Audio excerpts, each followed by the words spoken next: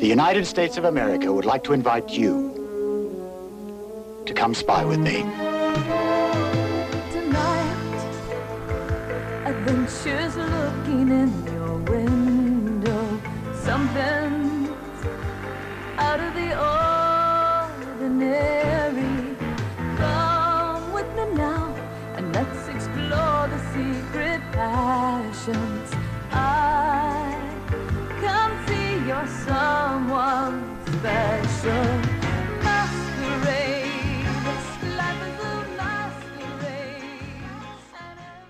Hello everyone, I'm Dan, and this is Eventually Super Train, the short-lived TV show podcast. We cover short-lived TV shows one episode at a time. Eventually we will get to Super Train. This is episode 85. I'm your main host. Thank you for joining us. If this is your 85th episode, wow, thank you so much. If this is your first episode, hey, welcome. We got a fun one. Now, I try to keep the episodes around the vicinity of 90 to 100 minutes. Sometimes they go much longer. This episode might be one of those. There's a reason, though. So let me just say, I hope you're safe and well, wherever you all are. And this episode begins with Mitchell Hadley, the great Mitchell Hadley, and myself discussing episode 35 of Bourbon Street Beat. I think we're in June of 1960. Then we hop to December of 85, and I discuss episode 4 of Shadow Chasers. And then Amanda Reyes is back and joins us to discuss the final episode of Masquerade, Flashpoint, which the show itself was 83 to 84. Flashpoint is the episode that never aired. So we will be discussing that, and we discuss that in great detail. So enough of this. Let's hop right in to the fun. Let's go down to New Orleans. Bourbon Street Beat. Bourbon Street Beat. Bourbon Street Beat. Starring Richard Long, In New Orleans, Andrew Duggan, this is the blues. with Arlene Howell and Van Williams. Produced by Warner Brothers. Episode 35 of Bourbon Street Beat, Ferry to Algeria. 6660. That must mean something. Directed by William J. Holt Jr., written by W. Hermanos. Yes, it is directed by the gentleman who directed the wonderfully entertaining Ghost of Drag Sir Paulo, and written by the person who is, in the history of television writing. This is produced by Charles Hoffman. There you go. I'm not going to go too in depth. I'm not going to go in depth at all into the description of this. This is a Kenny heavy episode where he is called to the island of. I think it's an island. He's called to Algeria, which is a place right near New Orleans. I believe it's on an island. And who cares where it is? It's nearby. It's not Algeria in Africa. Algeria. And he is called because there's something going on with real estate, and there's a woman who sort of is the main voice in the town. Her daughter has died, and she may have come back to life. And I don't know. I'm going to leave it at that. So Kenny has to find out about this daughter and this woman, and these people are doing this weird thing with this town, and he takes a ferry to Algeria. And Mitchell and I are going to chat all over this business in about, let me check my watch. I haven't owned a watch in 15 years. Bourbon Street Beat.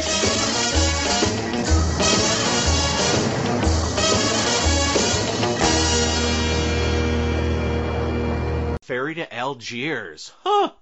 Episode 35. Woo! Oh my gosh, I guess we're sort of in the back. We're in the back 5, 6, 7, 8, back 5. Is that something they say about TV shows? The back 5 of Bourbon Street Beat. The twilight of the series. Yes, say. we are.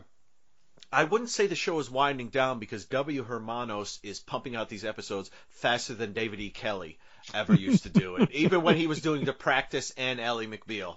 At the same time. So WH was probably also writing like 10 other shows at this time. But I don't know.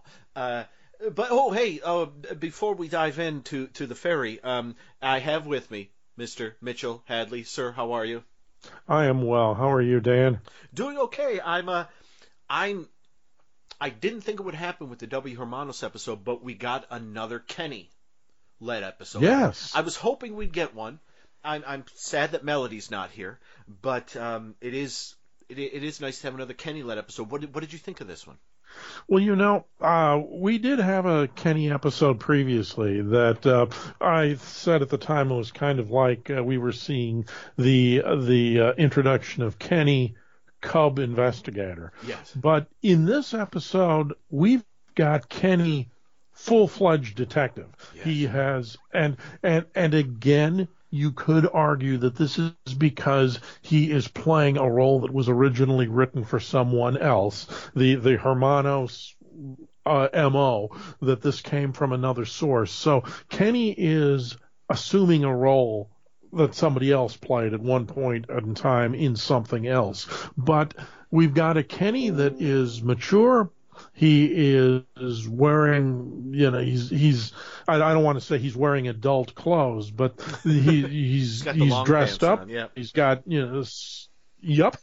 sport coat and slacks and a tie.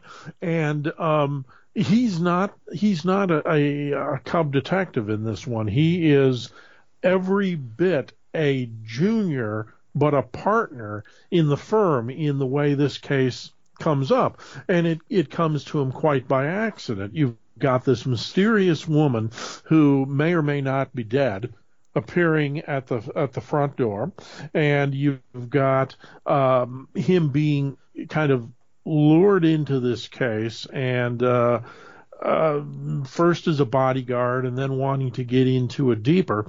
And he's doing a lot of research in this as he's digging into the backgrounds on the person that you might call the prime suspect in this case.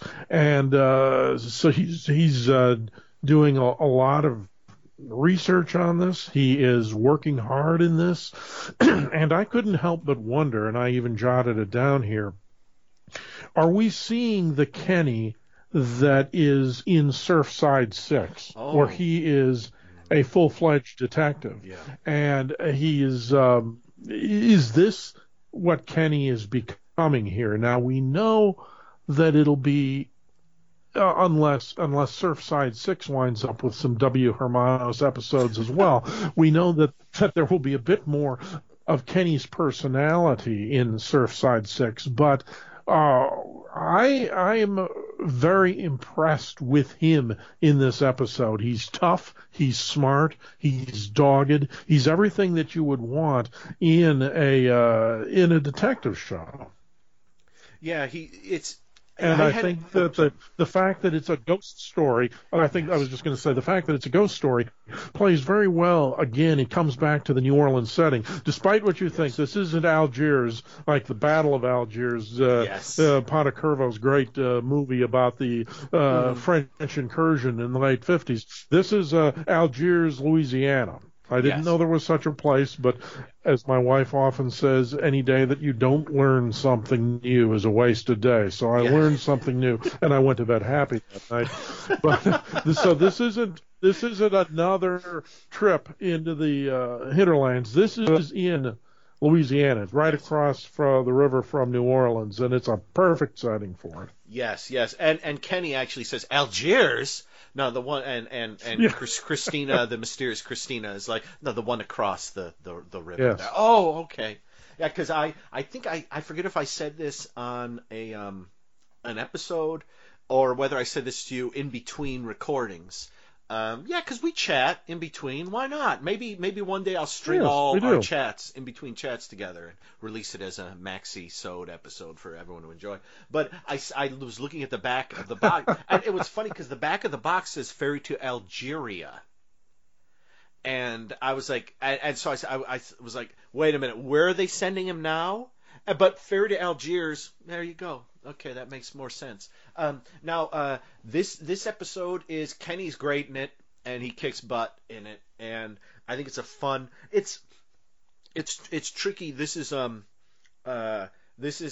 because I always do this. I always seem to reference Doctor Who. I don't know why. Well, I watch a lot of Doctor Who, but one of the things with Chris Chibnall, who's in charge of the show right now, is that I think he does great beginnings.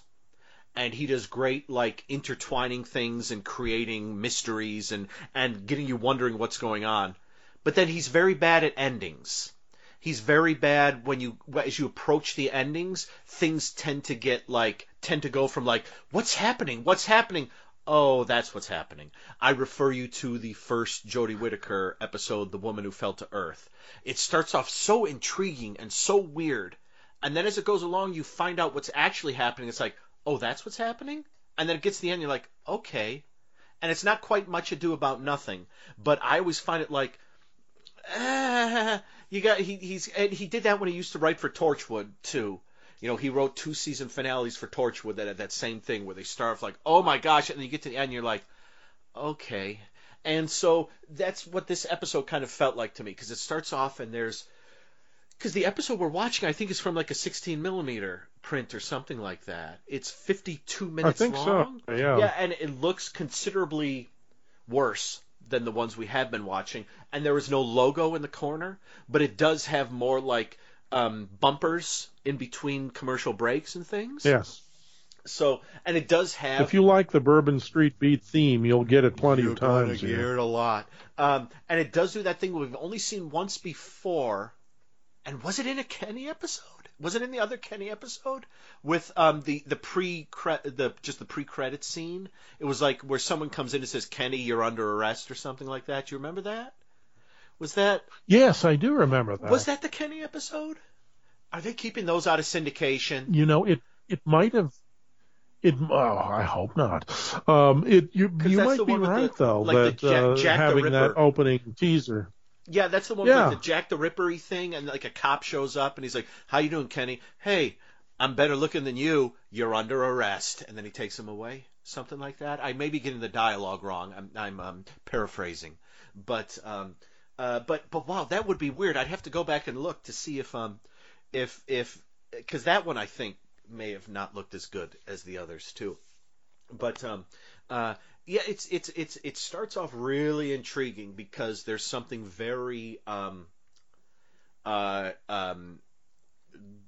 gross human about it. You know, like, we want this land and we're going to kill and destroy. Well, they're not meant to kill, but they accidentally do kill. We're going to destroy, we're going to push people out, we're going to do all this stuff to get this land for whatever reason. They say it's a housing project. It might not be. But then there's also this thing about this older woman who's been waiting for her daughter who drowned to come back for 20 years, who suddenly has come back. And she's the one who brings Kenny in. And it's sort of like, my daughter, she's been gone for 20 years. What happened to her daughter? Oh, her daughter drowned. But she's back now. And so it's like these weird, they throw all these things at you. It's like, you're right, like Kenny... This ain't junior partner Kenny anymore. I mean, like, there's so much junk going on. And he does a bit of Rockford. He goes undercover. And he does it pretty well, too. You know, he goes undercover. It's like, well, I'm just... to the bad guy. It's basically like, I'm interested in your housing project. Of course, my uncle just left me $5 million in Dallas. Mm-hmm. I thought, in South Fork? Is it where in Dallas? I believe in that. It's pretty, like, yeah, Kenny is pretty large and in charge in this episode. And the great thing too, we could talk about in a minute, Cal and Rex do show up, but they get like Lucy and Viv scenes sort of off to one side. That's very well put. There's a scene when they're supposed to be on a fishing trip. Yes. And it's clear that Rex is not having a good time. Cal, I think, is. Rex is not. And there's one scene in particular where they're out in a boat, and Rex has just caught a fish, and he's trying to reel it in, and Rex is standing in the boat, and Cal is standing in the boat. And this is a small boat. This isn't a cabin cruiser or anything, but we are set up perfectly to expect them to both get dunked in the water. Yes. And, you know, this here's another fine mess you gotten us into type of thing. Yes. It doesn't happen. Yes. Nothing happens. He gets the fish in, and they have dinner. It's a really it's a fun misdirection, and their scenes intercut into the Kenny mystery are a lot of fun. But it also gives Kenny free rein, because they're not just not in the office, they're not in the area. They're not near a phone. They're not near. They got an outhouse. That kind of cabin. So Kenny is for better or worse, Kenny is on his own, and I, like you, I really enjoy the way he rises to the occasion when he's giving the spiel.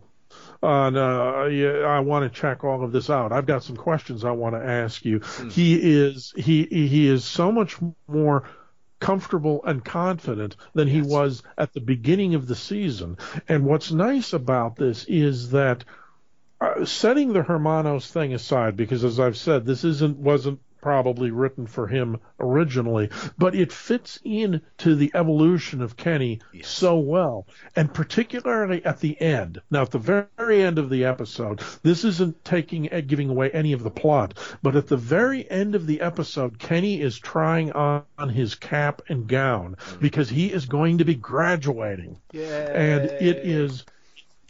Yeah, it is a nice bit of continuity, because there are times when we kind of forget that he's in law school, and it is bringing that part of Kenny the student to an end, and I think that the whole thing fits together very well. He's not the character he was at the beginning, and as I mentioned, he's headed toward the character he's going to be in the next series that he's in. So whether by accident or design, it fits perfectly into his character's arc. It really does. And I will say first, I can't imagine that whatever script this came from, there were random scenes of two goofy guys fishing and sitting in a cabin. So that, to me, that must have been W. Hermanos, or whoever W. Hermanos is. So well done, Somebody sir or madam. Yes. Well done. And two, I think the thing with Kenny that's interesting is something I've just termed, although I probably, doing a Happy Days podcast, I should have called this before, I call the Joni factor. If you watch Happy Days, to me, the character that grows the most, not just physically, is Joni. She starts off as the wisecracking little sister, and she's that way for about 3 or 4 seasons. But then as the show goes on, and she becomes a teenager, and she becomes a woman, she is actually the one who has... The Fonz has a pretty big arc throughout the show, too. But she is the one who, throughout the entire show, including Joni Loves Chachi, has the big arc throughout the show. She goes from this little wisecracking, like 10-year-old kid at the start, to being a grown woman who's graduated from college, teaching at a school, getting married at the end. And the thing about it is the show kind of slips that in there. You know, if you're just watching the show, oh, Richie's the main character, Fonzie's the main... Of course they are. But the character that gets the arc, the character that gets the growth, is this other character. And I like the fact that, like, Kenny starts off, like, you know, it's kind of like this kind of goofy guy, you know, joining in occasionally. But gradually as the show goes along, he's been more and more helpful, and he had his own case. And remember that episode we got his arms all burnt up with the steam, and everyone laughed, and it was hysterical. You know, and now he is... I wouldn't say he's as good a detective as Rex and Cal, but he's where he should be, I think. And he's also got the law thing going, so there is, like, I'm going to call... He gets the Joni factor for this. He is the secondary character who by the end has sort of snuck in sort of a major story, character arc that we kind of hoped would happen when we saw him getting his own episode. And I'm so glad they gave him this. Yes. I really didn't think in W. Hermanos that they were going to give a crap about giving Kenny. I thought it was just going to be Rex Cal until the end. So I don't think he's going to get another one. We've only have 4 left. I don't think he'll get another one. But at the end of this, I don't think he has to. Well, if I'm not mistaken, I think it's this episode. I don't think it's the next one. But the true mark of Kenny growing up, it's not just that he's got the sport coat and the tie on, that he's dressing professionally, but he takes a shoulder holster out of Rex's desk and straps it on and puts a gun in there. And Kenny does not strike me as the kind of person who carries a gun lightly. Yes.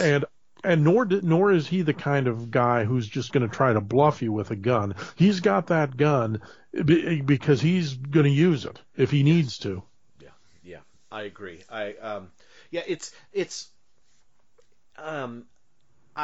think the only flaw I have with this episode is that I think when it gets to the end, as I mentioned earlier, and as I kind of mentioned with a couple of the previous episodes, when it gets to the end, I think the climax isn't as strong as it could be.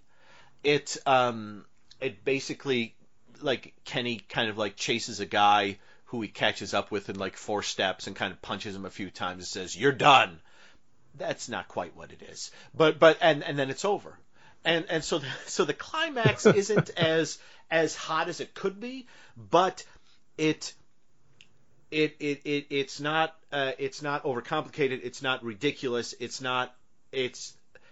I guess the thing at the end of the day is, like, not every ending to a case is going to involve a crazy car chase or piranha eating people. Sometimes you're just going to be like, there he is, and you're going to catch him. Yep. So, and that's the thing. Like, if this show had gone on as many seasons as 77 Sunset Strip did, or could you imagine as many seasons as Gunsmoke did? Could you imagine 20 seasons of Bourbon Street Beat? Holy cow! We wouldn't be talking about this right now if that had happened. But it's I think, yeah, there are bits and there are a couple things about it that I think sort of the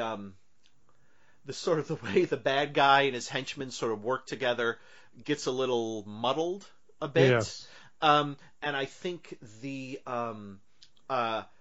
Christina character, what she is doing, requires some sort of, I don't want to say like a slap on the wrist, but some sort of, you shouldn't have done that.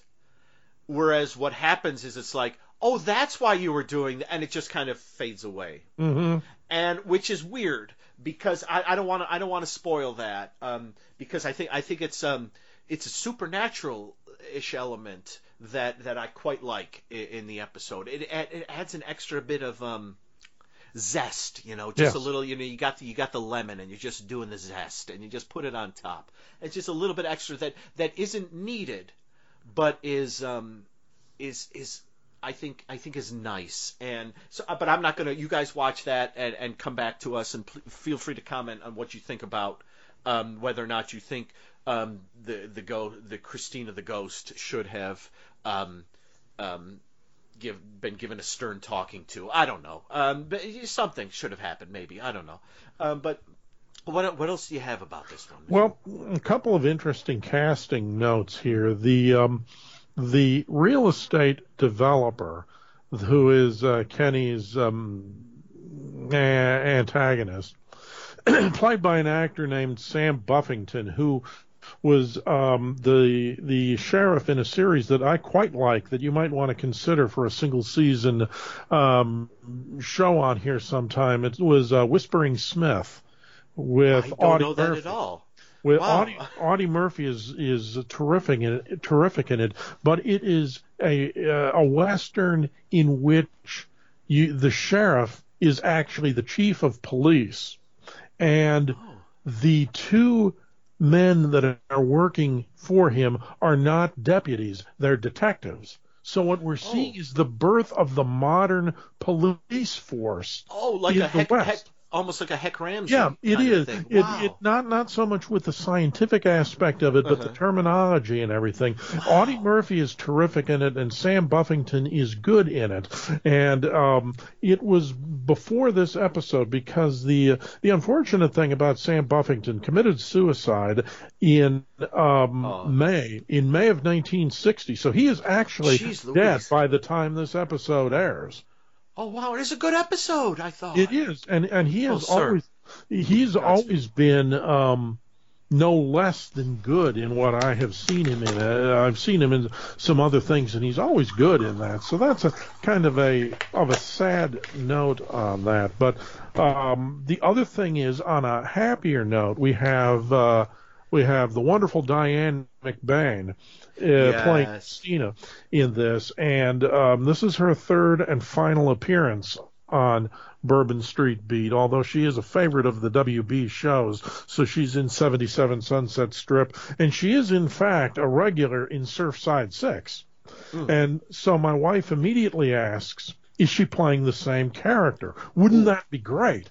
Well, she's not. No. She's not. So that was asking a bit too much, I'm sure. W. Hermanos, because W was already not a writer and was writing for like 8 shows or something, and you can't do everything, But she is in Surfside 6 as a regular. So that's right. Yeah. We will be seeing her together again with Kenny in that series. So she is, I think, always lights up the screen whenever she's in something, and she was certainly suitably mysterious in this. Yes, I may have said this before, but boy, wouldn't a podcast be fun if we did the 77 Sunset Strip universe? Oh, you started, and just the first 35, 40 episodes of 77 Sunset Strip, and then the 40th episode is the first episode of the second season of Sunset Strip, first episode of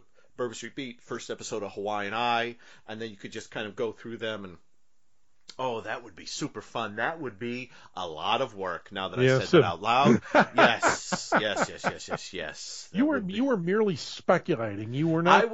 This was not any kind of a guarantee or a promise. This was do you remember when that guy killed that hitchhiker a couple episodes ago? Yeah. I was just saying out loud, when he said, maybe I should kill someone and pretend to be dead and steal $100,000. No, he wasn't going to steal. He was actually going to take his money and go with my secretary. So that's kind of what I was thinking just right there. So I am, Estelle Winwood, is that her name? Is in this, the older lady. Yes, yes. And the thing I love about Estelle Winwood is she is one of those actor/actresses like John Carradine, who was always old, who has always seemed to be old. I mean, I know Estelle Winwood from 2 main places. The Great and Wonderful Murder by Death, where she is, where Elsa Lanchester is kind of half dressed like a nurse, is kind of pushing her along in a wheelchair, and they think she is, all the other detectives think that Estelle Winwood is the Miss Marple of the story, because there's a Charlie Chan, there's a Nick and Nora, there's Sam Spade, all that kind of thing. But it turns out that Elsa Lanchester is actually the Miss Marple, and she just takes care of this old lady who likes to goose guys when they walk by and things like that. So that's the very old Estelle. But the other place I know Estelle from is something you should all watch, a very fun movie called The Magic Sword. Yes. Bird-Eye Gordon made a lot of tripe, but he also made several really fun films. He made a film called The Police Connection, a.k.a. The Mad Bomber, in the early to mid-'70s, which is a really, if you see the R-rated version, is a really, tough, rough, quite well-done cop thriller. And he also made a super fun fantasy film, The Magic Sword. He also made some really weird, teen TNA films in the 80s, which I can recommend, but not wholeheartedly for folks who are watching Bourbon Street Beat. But Magic Sword is a super fun fantasy film, and she's in it. And I first saw the Magic Sword on Mystery Science Theater 3000 back in 1992? What? That just doesn't seem possible. That doesn't seem, I mean, that was the fourth, no, 90, yeah, it was, yeah. The fourth season began 28 years ago. Oh my God, the fourth season of the show on Comedy Central began around July 4th, 1992. I finished my first year at college. I was working at Grossman's, which was a hardware store. There's a little Grossman's in everyone. There's a little Grossman in you, which was always a weird theme, but that we went with it. I was the paint guy. I used to mix paint for people. Until I was the guy who sat in the little cabin in the back. You know, like if you've been to a hardware store where they have like a back with all the lumber and everything. And there's always a guy who steps out with like a clipboard and checks off what you've got to make sure you haven't stolen anything. I was that guy during the winter. So during one of the coldest winters in Rochester, New York, when it was snowing every day, I sat in a tiny cabin with a cassette player. I had a bunch of books. I had a little thing with hot cocoa. And I would sit there. No one would come back there because you couldn't get back there. But through the rules of the store, someone had to be sitting there for 8 hours. So I spent a month sitting there, not the entire month, 8 hours, 40 hours a week, sitting in this little cab. It was the best dumb job I've ever had. Oh my, because you would sit there all day and folks would forget about you. And I would come in after 4 hours to take my lunch. And they'd be like, Dan, how you doing? I'm fine. I've got a little space heater. I brought a bunch of cassettes. I'm listening to music. I'm listening to the radio. I'm reading books. It's fantastic. I've got the pot. I'm doing hot cocoa. It's fantastic. No one shows up. It's a blizzard. Who's going to show up? Oh, it's fantastic. I don't know where that tangent came from.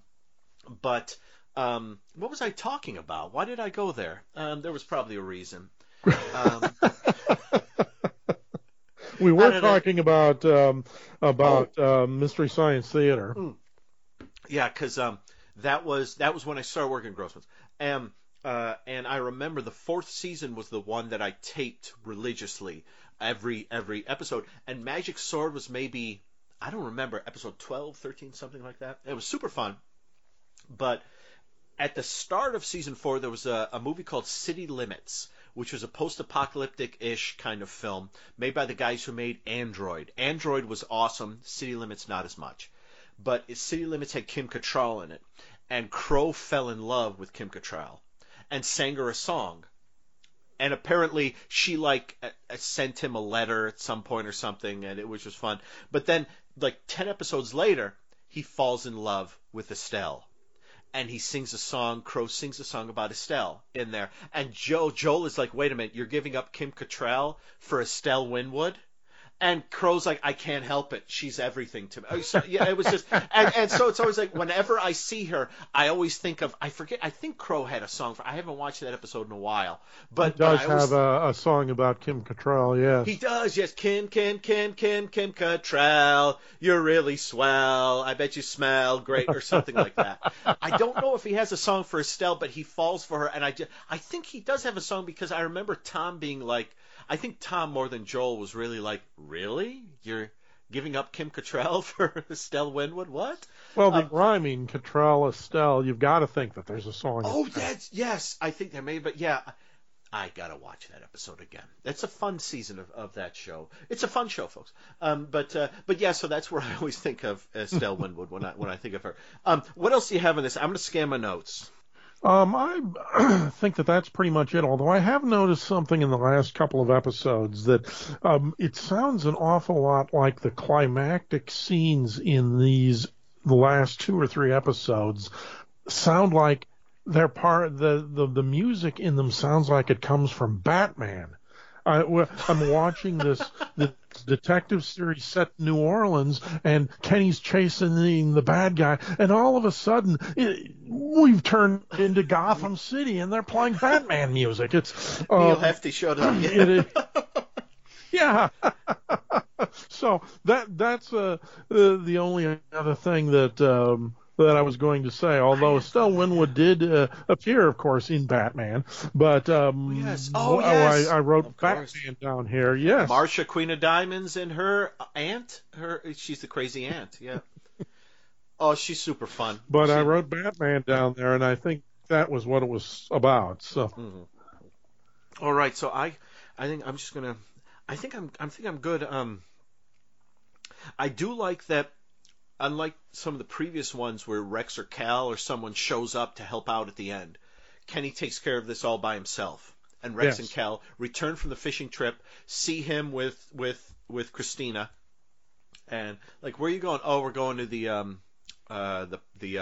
courthouse. Oh, what, traffic ticket? No, I solved a murder and we're going to do something or other. Okay. And the great thing is, like, if I remember correctly, Rex and Cal are like, okay, and they're not even really, they're still doing their own thing. Yeah, they don't you're have, right. They don't have like a what moment.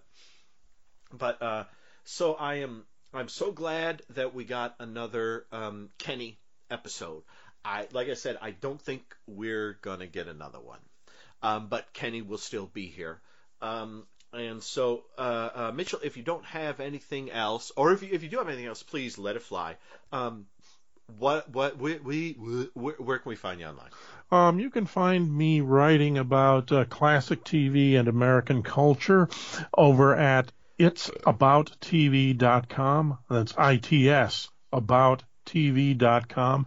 And I suppose I ought to mention that I'm also on Twitter, Facebook, and YouTube, yes. And you can link to those sites through the It's About TV website and subscribe for more of my pithy comments on the state of television. Yes. I quite enjoy stuff, Mitchell. And Mitchell, forgive me, did you not write a book or? Yes, I did. Oh, tell me, please. You're only interested. I'm speaking of the listening audience. You're interested in the TV book that I wrote, which is called The Electronic Mirror, and series of essays that really try to explain how classic TV describes the past, the present, and the future, and everything in between. Which is, if you like It's About TV, you'll love The Electronic Mirror. So I would encourage you to go to Amazon, Barnes & Noble, and you can also reach it through the It's About TV website. Click, buy. It's as easy as that. Yeah, I have a copy. I've read it. I've read it twice through, and I will probably read it again soon. It's one of those books like Amanda Reyes's Are You in the House Alone, or Joanna Wilson's The Triple Dog Dare, where she does the Christmas, the 24-hour Christmas story thing. And that's not just because I'm in both of those books, but those are books I on days when you're like, what do I want to read now? And you're like, I can't quite. It's like I want to read this again, and you dive in and you read it again. So I think it's a fantastic book. Well, thank you. I'm honored to be in that company. I'm anxious for your. I'm not anxious like I'm shaking, but I'm anxious. You're to eager. Read, I'm eager. I'm eager. Yeah. That would be it. I'm eager to read your next book. So that was Ferry to Algiers, and that was. Sorry about that hardware store tangent I went on, folks. That happens sometimes. And next up, we have one called Wagon Show, which involves a carnival and carnies. So I might enjoy that. Yes. So let's let me wrap this up. And it's not like you're gonna you guys got to wait a couple weeks, but maybe Mitchell and I will be talking about this in about 30 seconds after I say goodbye. Hey, danger, secret through the door. I keep looking for an answer. Paranormal personality. Hey, a full-time mystery. Shadow Chasers Episode 4, The Middle of Somewhere, December 5th, 1985, written by Renee and Harry Longstreet, and directed by Chuck Braverman, also starring Bart Braverman. Could they have been related? I forgot to look it up. I'm sure someone can tell me. This episode, so this is the 4th episode, and yes, I will be probably mentioning something Christmassy in this, because this would have been let me give you the plot breakdown first. So this one begins with Dr. Morehouse and Jonathan on a plane going to some sort of convention, symposium, something like that. They're in the vicinity of the south of the United States. Benedict happens to be on the plane also, flirting with the stewardess, and the plane, it doesn't go so great with the plane. Whoa, I thought I spotted you two. How you doing? You know something that we don't? Dr. Morehouse, you look terrific. John Boy, you look awful. Thank you very much. Old Orville up there is probably sweating howitzers. How much you must be in a real crisis? We'll be all right. You know, Dr. M, airline pilots are the most reliable source for UFO sightings. Trained, educated observers who don't really rattle in a crisis like this. Hey! You know, before the Air Force shut down Project Blue Book, the best sightings they had were from pilots. I will never fly again. You hear me? Never fly. Relax, Division, Smiling Jack. I checked both our horoscopes this morning. You're a Pisces. No problem.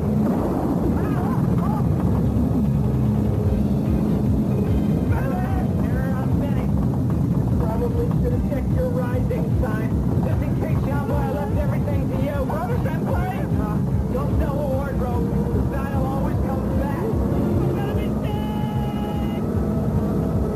We're going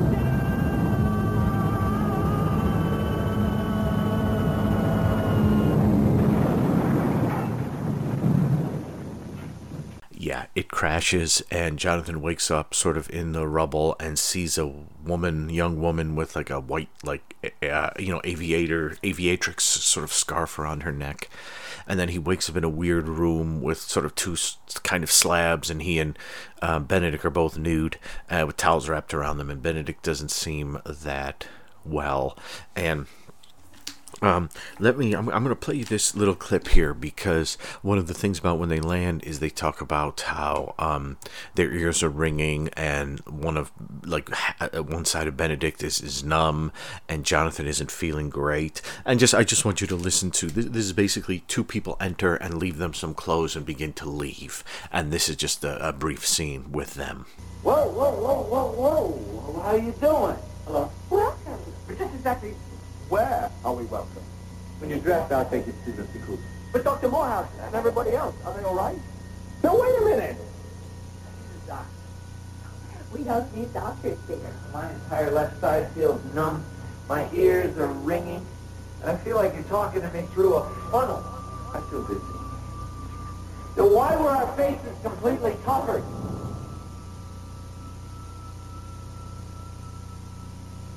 You know what I think? So I don't want to know what you think. So we're going to go and get dressed. We're going to see Dr. Cooper and get some medical attention. We're fine. We just had a shock. We're fine. We just had a shock. We're fine. We are fine. We're just fine. We just had a shock. We had a shock. All I'm asking for is a few simple answers to a few simple questions. Surely you can tell us something. Hello? Dr. Morehouse is very important. Antagonizing you, pal. Look who's talking. You're talking to me about antagonization? Chill, will ya? Your head clear yet? No, as a matter of fact, I feel worse. Me too. This place is going to the bottom of my vacation list. Club's dead. Your imagination is permanently stuck somewhere between sick and warped. Yeah, thank goodness we got here in time for the Olympics of 1736. Come on, Georgetown has a fencing team. Oh, yeah, this looks a lot like Georgetown Institute to me. So they seem to be, well, they're in the middle of, somewhere in the middle of nowhere, and as they're kind of strolling wherever it is they are, this strange ethereal place where it all sounds like the audio you just heard, they see Elvis singing for a bunch of people, and they meet a woman who seems to be Amelia Earhart, and another gentleman who's Wyatt Earp, and they meet a Dr. Cooper who's in charge of everything and who might be God, and who gives them some mineral water that makes them pass out, and they wind up. There's a lot of arguing. Well, we'll get into this, but basically, a little after they meet Dr. Cooper and some of these other people, they wind up in more or less a mess hall where dinner is bologna and potato chips, and we get this scene where they are welcomed to. They call it, what is it? They call it Whitewater. I hope they call it Whitewater because they're going to say it about 20 times in this. Whitewood. It's Whitewood. Sorry. They call it Whitewood. And listen to this scene. The woman you'll hear is Amelia Earhart. Excuse me. I'm very worried about my friend, Dr. Morehouse. She was on the same plane as us. She's an older woman. Well, she's not that old, but she's gray. I saw her. At least I think I saw her. She was breathing. You know, I was in a plane crash, too. That's why I'm here. Well, could you tell us where she is? I mean, it's very important that we find her, Miss, Amelia, you probably heard about me. I crashed in 1937. I've been here a long time. Amelia Earhart? And you met Wyatt, too? Earp? He's not exactly with the welcome wagon. Amelia, what exactly is this place? You don't know? No. You've never heard of the Whitewood? No. You don't know what the Whitewood is? That's funny. Amelia. Enough. She didn't even raise a hand. I want to share something with all you nice people. Now, I don't want to step on nobody's blue suede shoes, but I want to change one thing. I think we should go to Blue Hawaii first, and then we'll all spin out and have some fun in Acapulco. We can stay at Heartbreak Hotel. Let's get it out with the big hand.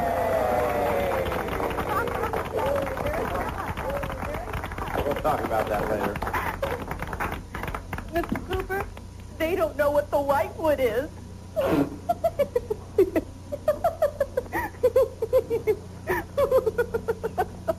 I think we're getting a pretty good idea. Shut up, woman!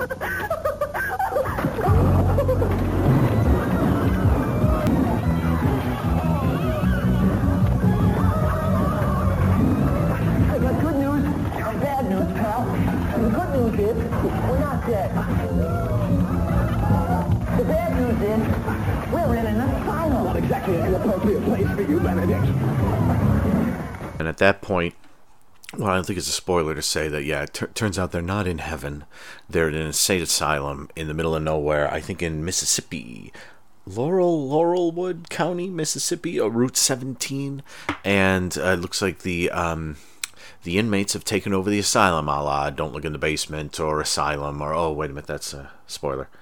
A la Don't Look in the Basement, how about that? And don't listen to the other thing I just said. So the middle of summer. Now, I have said before that this is the episode when the 9 originally aired. This was the one I didn't see because there was, I imagine, Ronald Reagan was giving a speech. Living on the East Coast, the speeches would come up around 8 and get in the way of your television. And so I did not see this episode. I completely missed this episode. The next one, Parts Unknown, I remember, but this one I did not see until I was able to acquire some episodes, maybe, was it 8 years ago, 9 years ago, so I finally saw it. And obviously this is the start of Christmas season, 1985. I was 12. And I believe I've said this in previous episodes possibly, but I'm going to say it again right here because it's fun. And I'm actually going to start the episode playing to my left. Danger, danger, do, yeah, middle of somewhere. And, I got the volume up there. You can hear the episode. Oh, Dr. Morehouse. It looks like she's going to have a lot to do, but then she doesn't really have much to do at all. And so it was that was 85. And my mom had married my stepdad. They're still together in February of 85. And our first sort of Christmas together with all of us was 83, where we went to see A Christmas Story and then shopped at the Long Ridge Mall, Greasetown Mall in Greece, New York. And I know I think the last family shop I did was 88. It could have been 89, but I remember 88 vividly and not 89 so much. But I remember, what was it? Because between 84 and 88, when you were done getting gifts for everyone, which was the point of our shop. We would go out for this shop like in the first weekend, the weekend after Thanksgiving, not the Thanksgiving weekend, but the weekend after Thanksgiving, we'd go out for a family shop on like a Saturday or Sunday. 83, I don't remember what we would treat ourselves to something. 83, I don't remember. 84 was Batman and the Outsiders, Who's Afraid of the Big Red S issue. You can look that up. And Who's Who, issue 1. Who's Who's still one of my favorite comics. I think I have them around here somewhere. And, oh no. Yeah, they're around here somewhere. And let's see, Who's Who. And then 86 was, the Doctor Who novelization of Fury from the Deep, I believe. Well, that could be lying. That could have been 80. No, that wasn't 85. I think that was 86. I could be wrong there. 87 was two Samantha Fox posters. If you go on to my Pieces in Pieces podcast, which I've just begun, you'll hear me tell that story. And then 88 was Peter Gabriel, the Melting Face album, because I remember I was in Walden Books, and this was when I'd become a fan of Genesis, and I didn't own any Peter Gabriel albums, and I was looking through the Rolling Stone Record Guide, the second edition, the blue one, and they gave the Melting Face album 5 stars. I thought, interesting, so I purchased that for myself. And 85 was Monty Python Instant Record Collection. I've been a Monty Python fan since probably about 82, and this was the first of their albums I bought. So this was a fun time period, and this was also 85. Geez Louise, this would have been. I'm trying to think. No, I was trying to think, because one of the things with Doctor Who in the 80s was that seasons were premiering in like November, December, around when they had a big telethon thing around the holidays. So it was like, I remember season 20 premiering around November, December of 83. Season 21 was around December of 84, because The Awakening was on the night before I went and bought the Who's Who. But this year, season 22 didn't air until August of 86.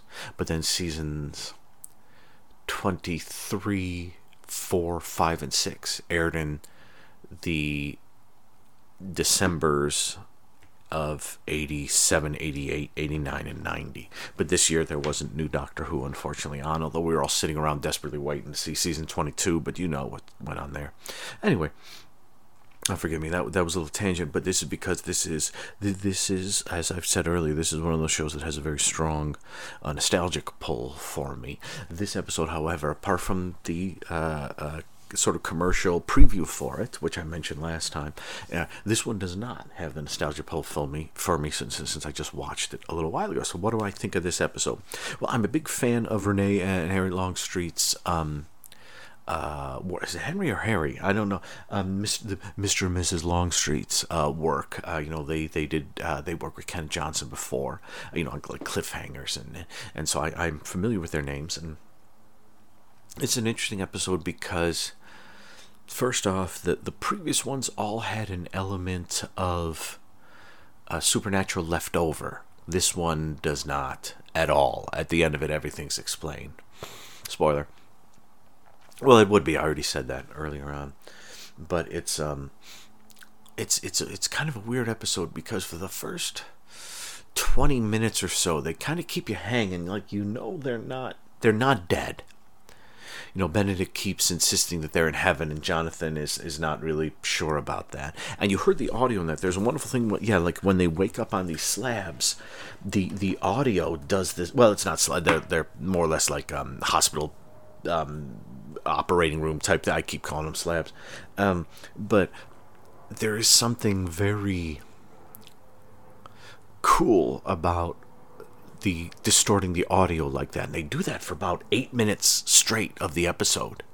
There are like 3 scenes. The one in that room with the hospital thingies, when they see the Elvis the King playing, and then when they go to see Mr. Cooper, Dr. Cooper, there's all this kind of hazy audio, which kind of like Benedict says, it sounds like you're talking to me through a funnel, and which I think is pretty cool. I think it and is rather I do wonder if it's one of those things where people would have like been adjusting the volume on their TVs or something when they were watching. Now, granted, when they were watching it, this was like the lowest rated show of its season, so there was almost no one watching it. And on the East Coast, we weren't watching it. So, I mean, let's say there were maybe 20 people in the U.S. who watched this when it originally aired. I wonder if they diddled around with the volume, because I think it's really well done. And the tricky thing is that once we get to the lunchroom, and it becomes very apparent very quickly that yes, indeed, this is an insane asylum. It's tricky. The sort of, I mean, the episode still stays strong and it's got a decent pace to it, but it kind of, the interest level drops because when when Benny had that out-of-body experience in the previous episode, that was like, what's going on? What's happening? And then it was over. It's like, let's talk about it. What just happened there? But this is like, once we learn that, oh, no, we're in an asylum. Okay, so it just involves them getting out of the asylum is what it is. And hopefully finding, like, if the inmates have taken over, finding where the doctors are being held, finding where Dr. Morehouse is. And they do a weird thing with the structure where Benny, who isn't well throughout, he's always clutching his neck. I don't know if that's whiplash or concussion. He's bleeding from his ear at one point. I'm no doctor. I know you all think I am, but I'm not. But he's clearly in a bad way throughout the entire episode. And he keeps strong throughout. He even hotwires a car at one point. But they do a weird thing. They hotwire this car, and they start driving out of the asylum. And, it's sort of said that they really are in the middle of nowhere. And even if they get out, where are they going to go? And it's weird because they're getting chased by the inmates, including the guy who thinks he's Wyatt Earp and the woman who thinks she's Amelia Earhart. And they run into the gates, and the gates don't come down. I think my favorite line comes right after that, where Benedict yells something along the lines of like, "Those are some great gates," and they try to get out, but they get, Earp and everyone is after them, and they meet up with Amelia, and Amelia says she'll help them get a key, and then they go back to the asylum to try to break out the doctors and Professor Morehouse. But it's one of those weird structured episodes where they and like the gates are weird too, because they're just gates and they can kind of go around the gates. So it's kind of weird where it's like they're about to escape and they sort of do, but then they turn around and go back in to the place. And to me, once they go back into the place, the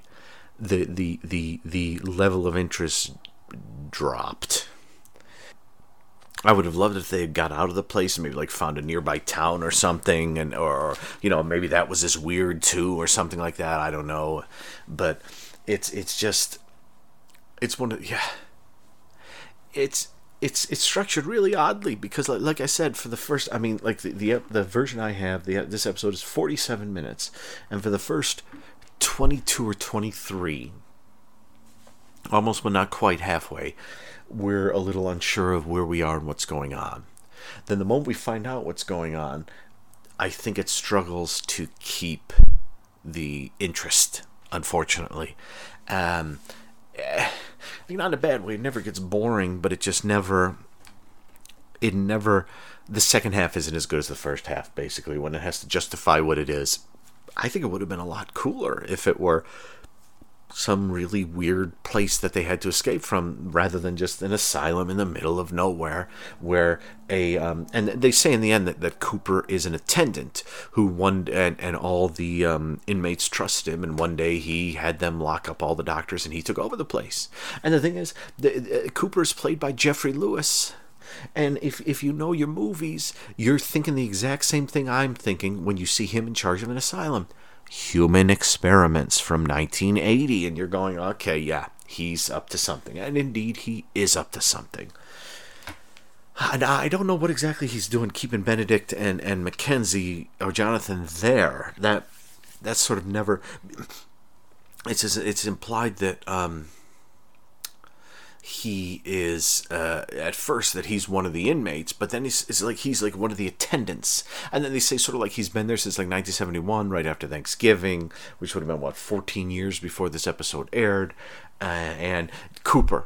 You know where I'm going with the last name Cooper. And I like that. But it is sort of implied that he's an attendant who's been there for over a decade and just one day has happened. And maybe he's a little nuts, and clearly he is a little nuts. But it's not like the attendants took over. Oh, I was going to say another movie where that happens, but that would be a spoiler. Don't let me say the movie I was going to say.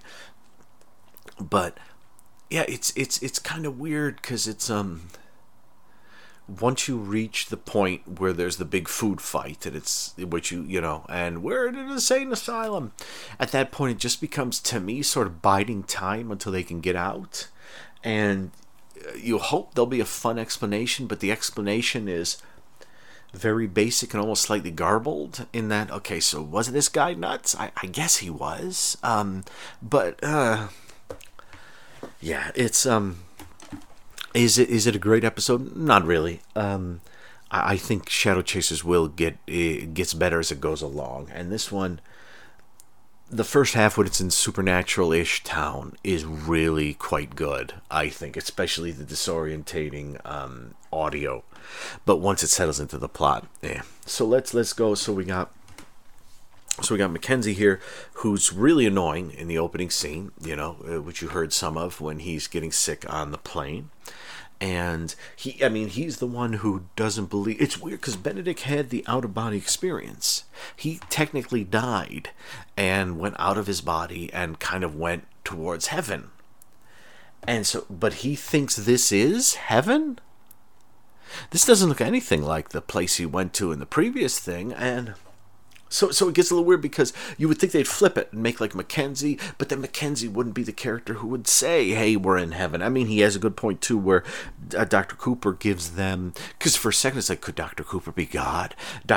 Jeffrey Lewis, maybe. Dr. Cooper gives them mineral water, they drink it, and it's drugged, and they pass out.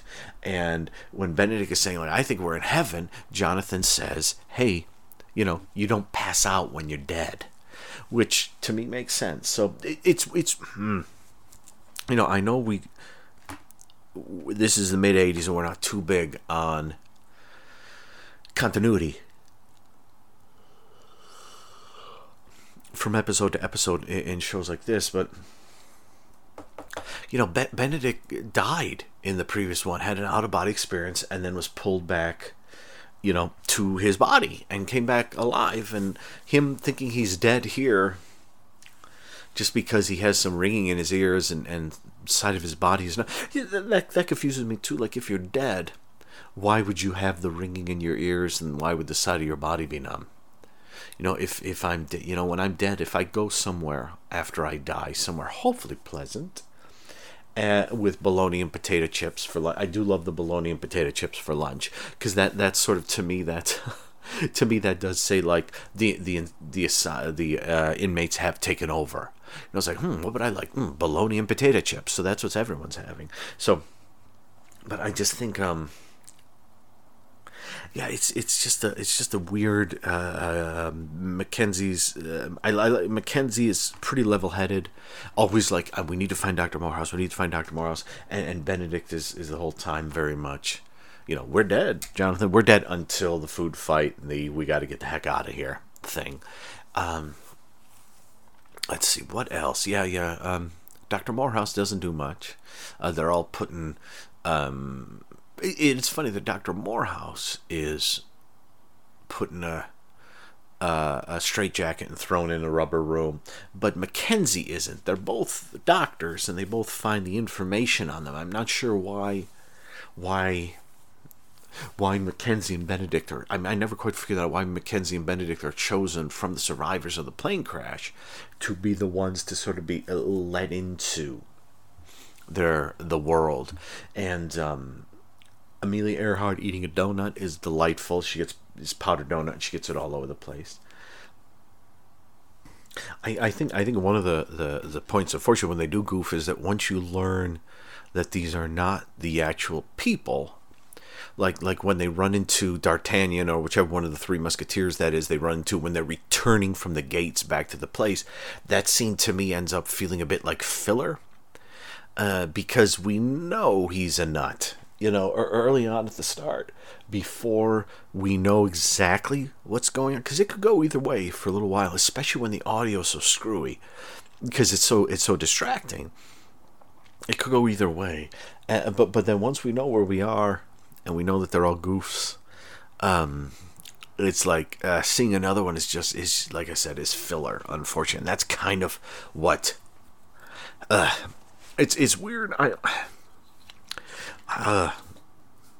It's funny. I almost feel like, I think we said this before in this podcast, but sometimes it's like, what if this episode weren't an hour long, but like 45 minutes?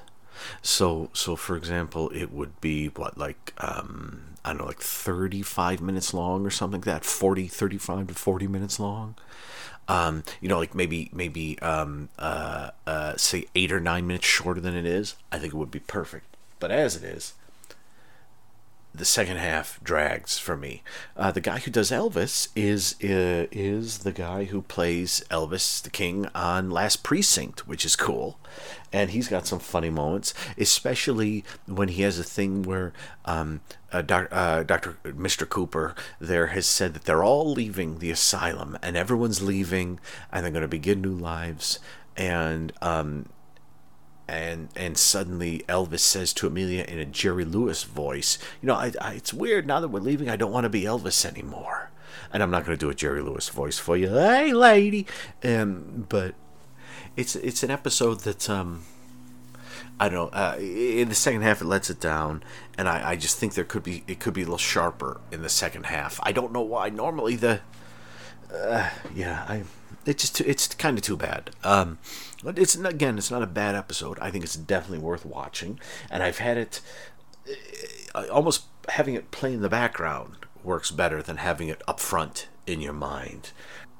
Yeah, I mean, I do applaud Dennis Dugan for holding on to his neck for quite a bit of the time because of his injury. But they are there for like 24 hours or something, so whatever injury it has, it can't be that terrible. You think it would have hurt him more. The Middle of Somewhere. Was I glad when I finally saw it? Yeah, I was. I knew they weren't dead because I'd seen the next episode, but I wanted to see where they were. And the moment you kind of, I think what it is the moment the audio clears up, until as long as the audio is going crazy, you're sitting there going, what's happening? This could be a weird thing. The moment the audio clears up, you're like, oh, okay, I get where they are. All right. And it's kind of like, now they have to get out of there. And it's okay. It's okay. Yeah. Yeah. Sorry, folks. I do love the show, but it does have its uneven moments. The like I said, the first like 22 or so minutes, yes. The remaining 24 are pretty iffy. Although the guys are giving it their all, I cannot fault them for that. So that is The Middle of Somewhere, episode 4 of Shadow Chasers. Next up is Parts Unknown. I haven't checked the date on Parts Unknown. I would imagine it is December 12th, 1985, but I could be horribly wrong. And so let me play a bit of this, and then we'll go on. Oh boy, here we go to this.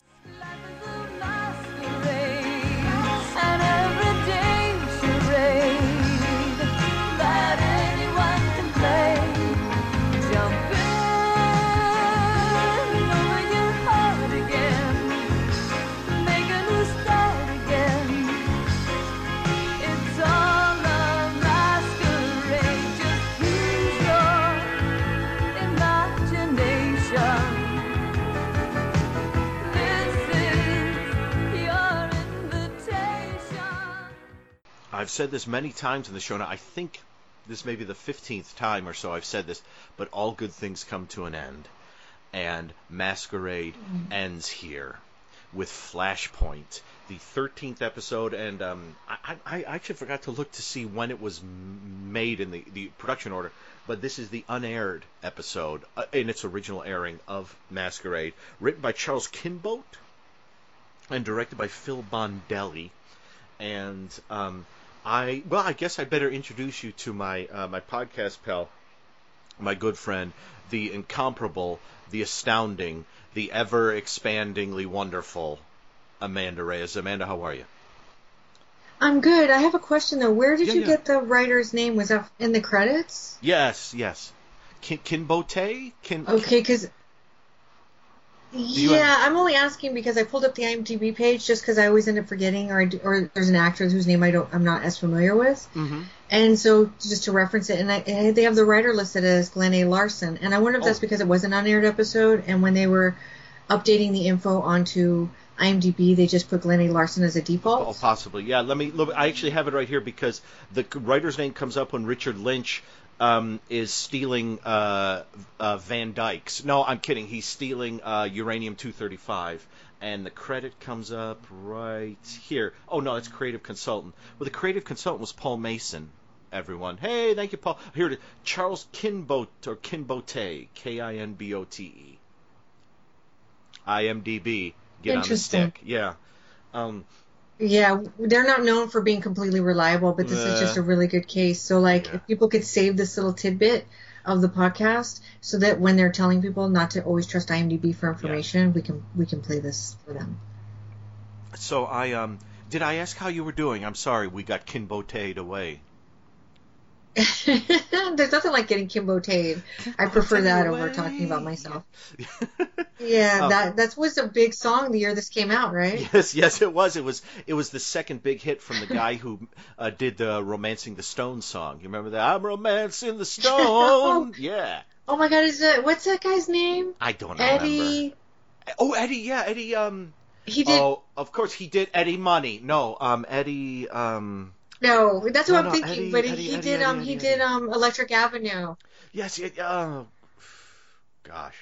He's Eddie Grant. Eddie Grant. Was it Eddie Grant? Almost positive. Okay. All right. I think so. It is now. That sounds right. We got Kinbote'd again because we're not positive. Kinbote'd. I'm romancing the stone. Kinbote. So this so what I'm going to do, I'm just going to do like we do. I'm going to go through a brief plot breakdown, and then we'll discuss the episode, and then at the very end we'll discuss, since this is the end of Masquerade, we'll discuss just sort of our basic thoughts on Masquerade, although we've recorded these discussions over a very long period of time. So I don't fully remember when we began. But it's okay, folks, because shit happens. And we're all okay, so that's good. So the basic premise of this one is that Richard Lynch plays, looking very much like the character he was played in a Manimal episode, just like, well, this didn't air, but around the same time. He plays a Russian general, I believe. We're just going to call him Richard Lynch. I'm sure I wrote his name down here. I write so many notes down, and why? No, Colonel Lubov is Sybil Danning, and he's Vladimir something or other, is Richard Lynch's character. He steals a bunch of uranium-235 from the Soviets. 20 kilograms? No, that's not right. Kilograms are crazy.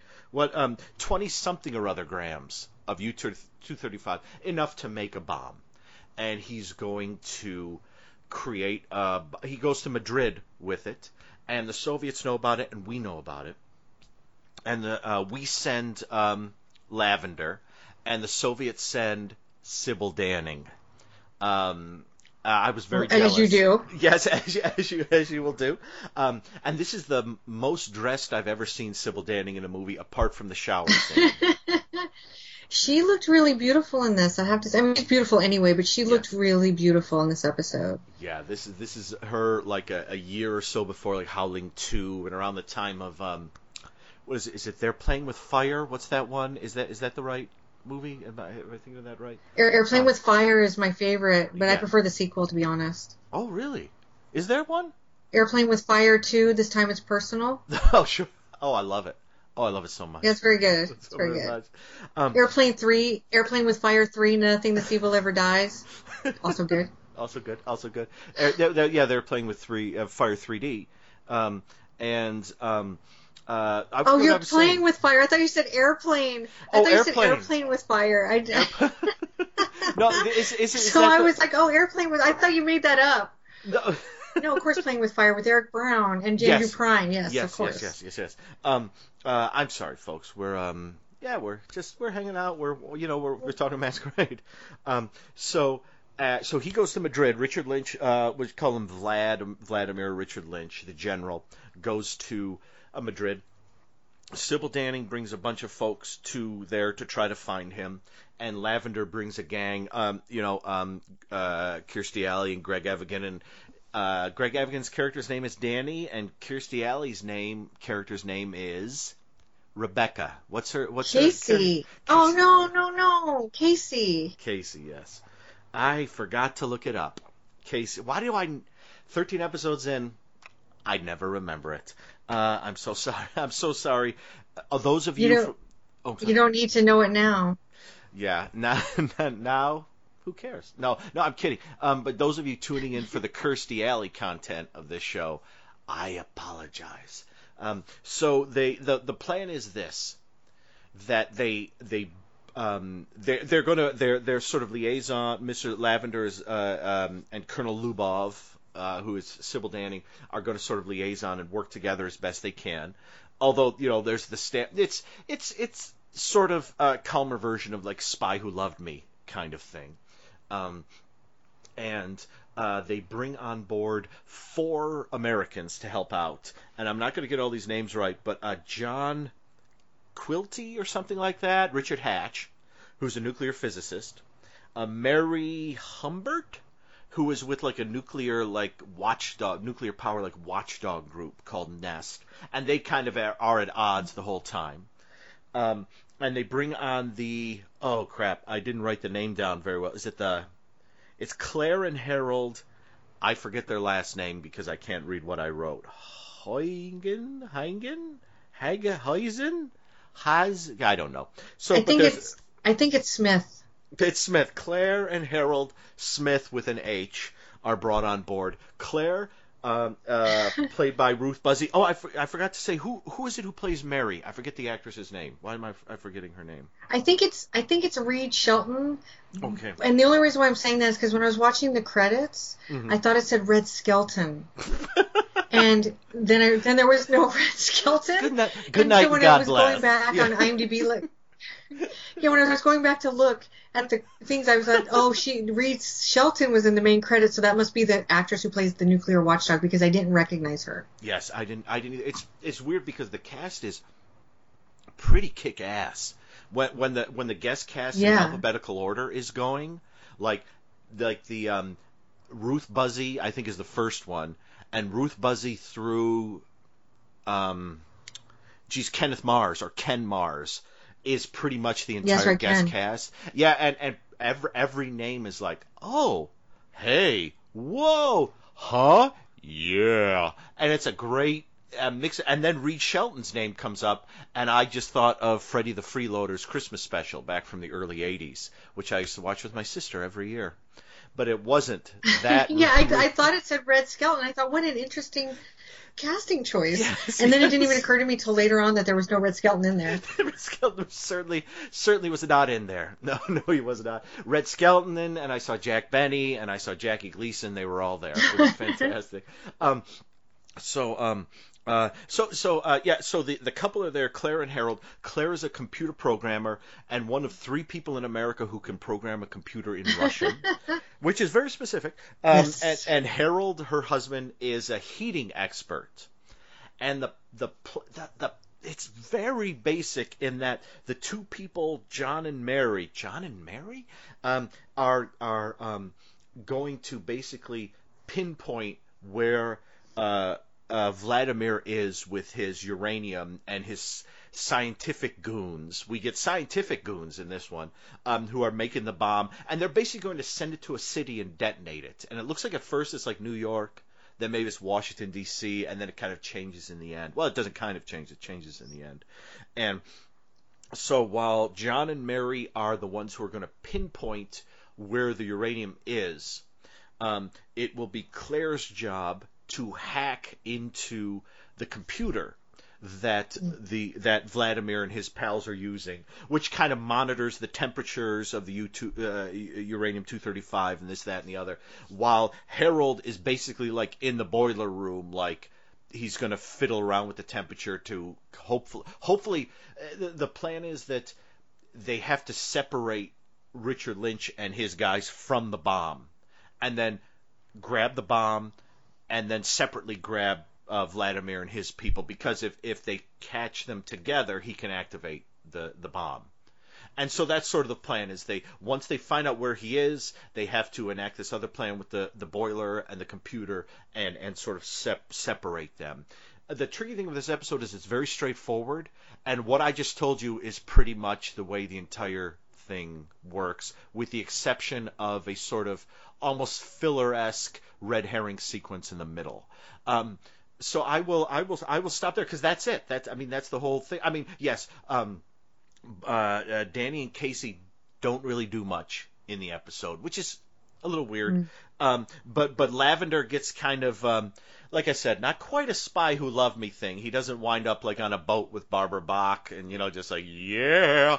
But he does get a kiss from Sybil Danning, which is more than I've ever got, and I've worked hard all my life. So what does that tell you about that? I'm sorry. No. So I guess so Amanda, we're at the end here. What did you think of the unaired, the infamous, I'm going to call it that, the infamous unaired episode of Masquerade? Well, before I get started, I want to apologize. I live right on the corner of a street that is busier than it's supposed to be because we're in the suburbs. So you might hear a car pass, and I'm sorry if that messes up your sound. But I really liked this episode. It's probably one of my favorites. I do want to talk. I guess we'll talk about the story later, so I'll just tell you my thoughts now. But I want to point out something about the beginning that was really interesting to me. But I like this because it does go from point A to point B. It's one of the few episodes that I watched and I fully understood it the first time through. Like it all made sense and everything was sort of logical. And it was also one of the first episodes I can think of just off the top of my head where they're like, oh, so you're going to kill this evil person who's creating warfare that's going to murder the entire world? And they're like, no, we're just going to discredit him.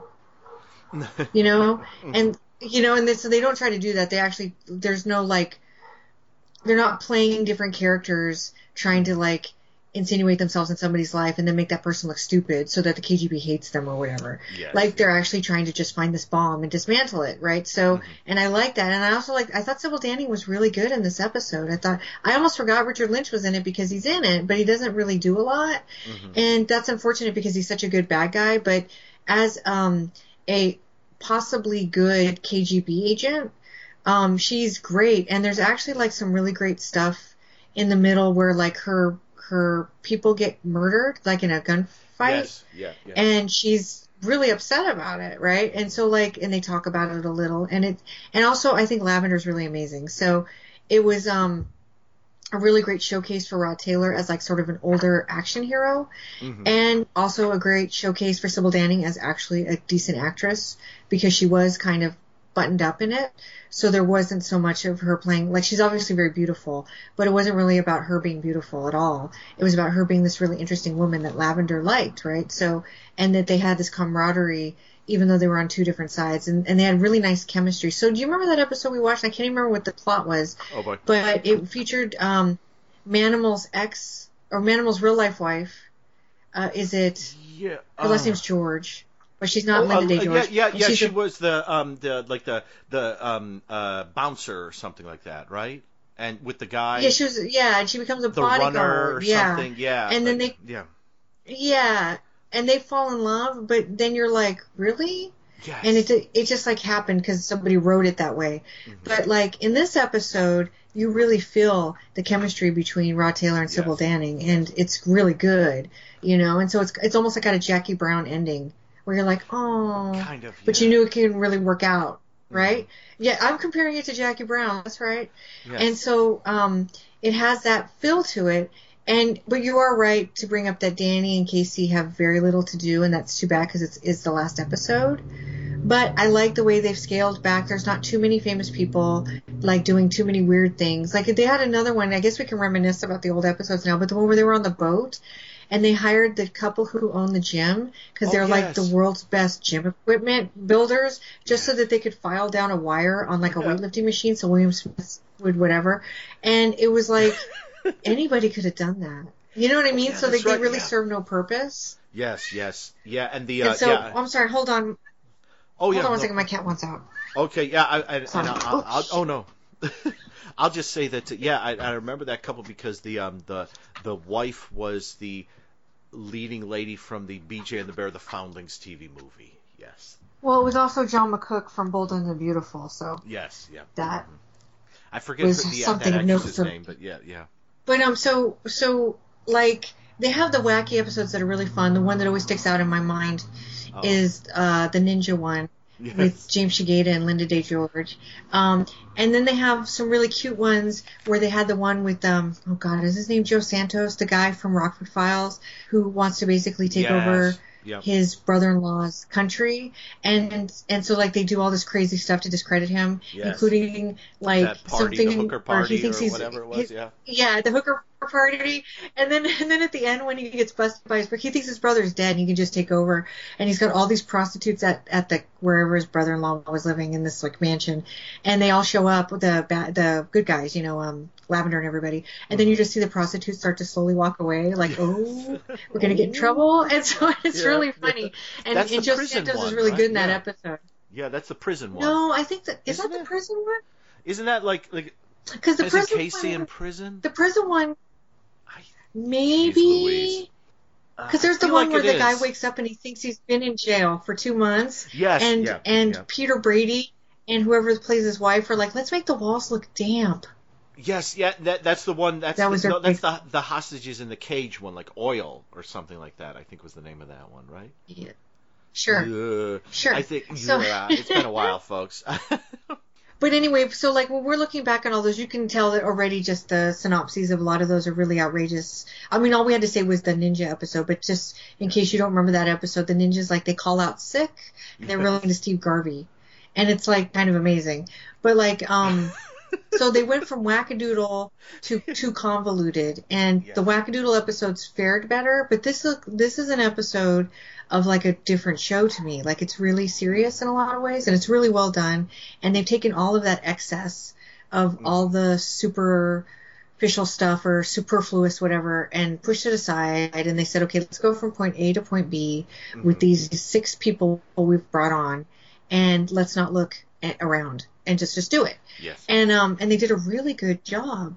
And so it's kind of unfortunate because I think sometimes it takes shows a while to find their sea legs, and I think this show finally found them, and we never got to see the potential of what could have been. And also, like I said, Lavender is like a real kick-ass. Like there's death in this, like people get shot pretty brutally, right, in this, and like and he's just killing people left and right, and he's got no real mercy to him, but he's also like a really compassionate person at the same time. So he's a really interesting character, and I think you can see it more here. So yeah, I really like Flashpoint. It's probably one of my favorites.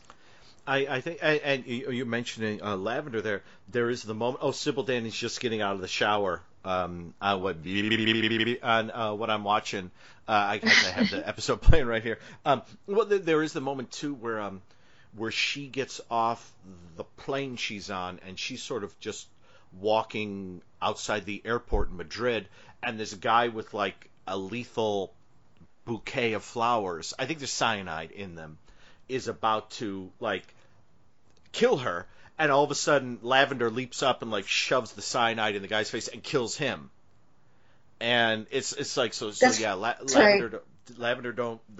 I think we've seen it before that you don't screw around, but when it's Sybil Danning involved, So I agree with you. I had not watched this because I've said before I haven't watched the show until we were watching it right now. So I hadn't watched this episode until about 2 days ago, and you had said in an email that this one was pretty surprisingly straightforward, and I thought, okay, Amanda, What? Are we talking about what show are you watching? And you're right, though. It is completely straightforward. I mean, that plot synopsis I gave, that takes us pretty much to the end of the episode. There is, like I said, there is a brief bit in the middle where Richard Lynch's character rigs like a warehouse with some traces of uranium. That's so right. they break in there and get in the gunfight. You mentioned that several of Sybil Danning's goons or pals get shot and killed. And it's funny because to me the episode is so like straightforward and goes there so well that brief that sequence almost felt like, the second time I watched it, almost felt like filler. Almost like maybe the thing with Charles Quinn-Botte is that he writes them very sharp and very specific. And when they actually went in there, they were like, "Oh, Charles, we need another 7 minutes." So how about he fakes him out in the middle? Because it's weird because he fakes him out in the middle, and they like arrive where they think his lab is. They kind of open a door and they're like traces of uranium. I mean, like traces of uranium, like but like it's like, oh my god, it's a trap, and they get shot at, and he's got his guys there, and they're shooting at everyone. But then, like 10 minutes later, when they actually go to where he's moved to, he just has 2 like dopey guards walking around. So it's kind of a weird thing where it's like, so he set a trap where he had guys with like all these guns to shoot our guys. But the actual place he went to, he just has these 2 dopes who aren't very good. So that made it seem like, to me, it's like, could this have been a last minute something or other? It doesn't matter though, because it does add a bit. It does add a bit of tension to it. It does add a bit of, we thought we caught the guy who's going to make this bomb, but we didn't, and we don't know where he is. Now, they find out where he is quickly, and we can talk about that, maybe too quickly, but overall, I think this doesn't have the, Dayton, Ohio, Mr. Smith, we want to recruit you and your wife, Sacramento, California, Anchorage, Alaska. We need you, it doesn't have that. They're just on the plane, and we meet them and we go. But that was the thing about the opening I wanted to talk about, because the opening scene, so Danny does the basic thing where he goes and gets Casey and they make like a funny joke, and then they go up to the top part of the double-decker plane, which is amazing. But then there's this camera shot kind of from far away, and there's all this black. So like all the actors are sitting in those, if anybody's seen Masquerade that's listening, you know that the airplane usually has these like really comfortable seats in the upper part that all the people sit in while they get there, why they're there and what they're going to do. And so like on one side of that second floor is like these kind of circular couches or something, and they're all sitting on them. But the camera is on the opposite end of that floor, and there's all this black right in front before the chairs start. And it looks almost like a set. It doesn't look like something real to me. And the sound's not great.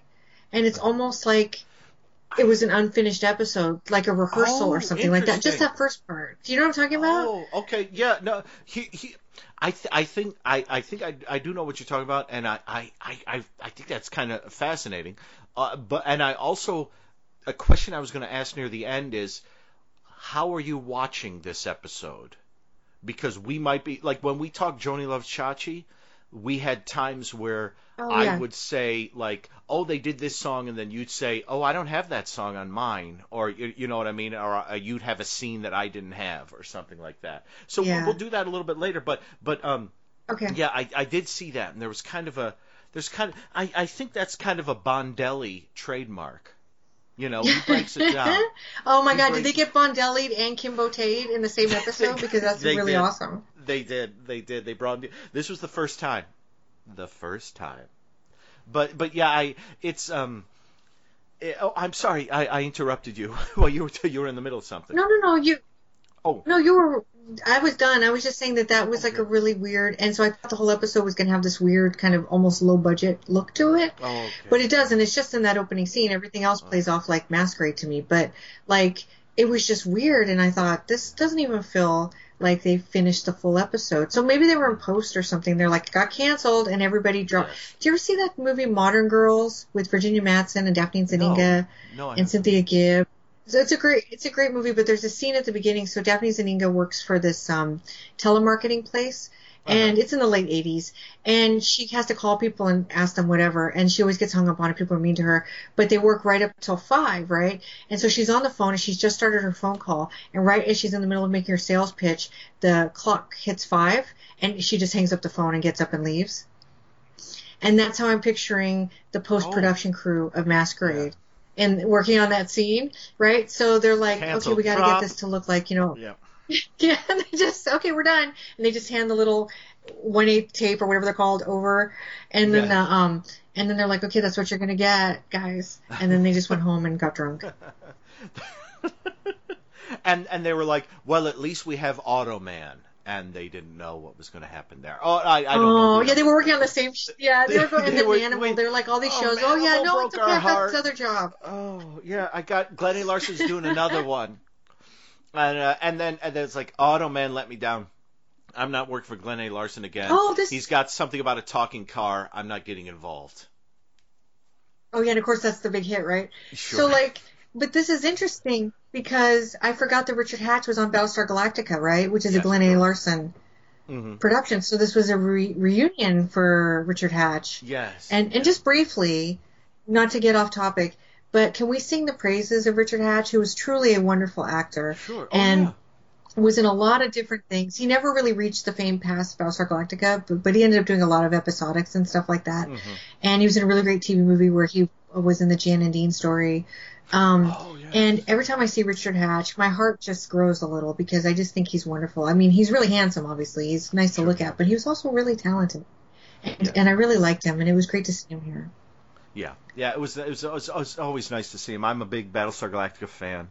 And when I saw him, his name in the credits, I was like, oh, fun. Oh, I can't wait. You know, he's got the plot line he has where he's sort of arguing with the Mary the whole time. But then you kind of know they don't have a meet cute. They have a meet on a plane arguing kind of thing. And then in the end, it's sort of like, well, maybe we can discuss our differences over dinner.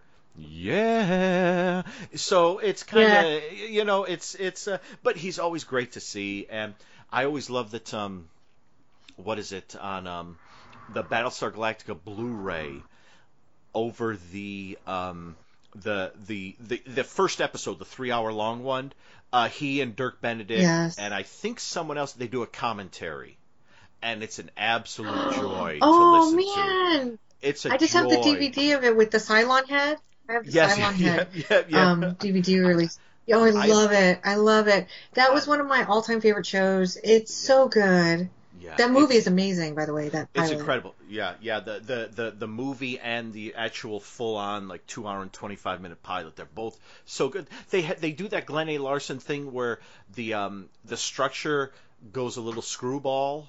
I think at the end of the day, when I think of really the opening episodes of Glenn A. Larson shows, my favorite is, and Amanda, you'll probably say knock it off, but my favorite is BJ and the Bear, because I think it's the best constructed, because the first hour of it takes place at night and is with him and the gals in the truck trying to get to a place to hide from Sheriff Lobo's men, and then the second half all takes place during the day and is almost one big chase. And so that's my favorite structured of the Glenn A. Larson shows. Well, but boy, that Battlestar Galactica one though is a hell of a good time. Well, I think you co-created Magnum PI, so I can't go against that. But Battlestar Galactica would probably be my second favorite. He did a lot of great TV though. Buck Rogers was amazing. Yeah. And actually, the first season of Buck Rogers, if you rewatch it as an adult, really racy. Like that first season with Princess Ardala. It is. Yeah, there's a lot of sexual innuendo that's I totally did not get as a kid.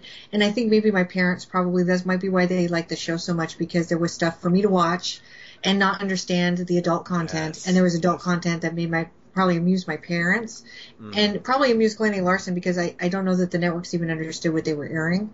Yes. You know what I mean? Because it was so like subversively saucy. And also, I guess he was behind Quincy, so Yes, definitely. it's kind of hard. Quincy, yeah. Yeah, to really pick one thing that he did. Oh, Sword of Justice, of course, right? I'm kidding. But like The Hardy Manimal- Boys, I mean, so many things he did.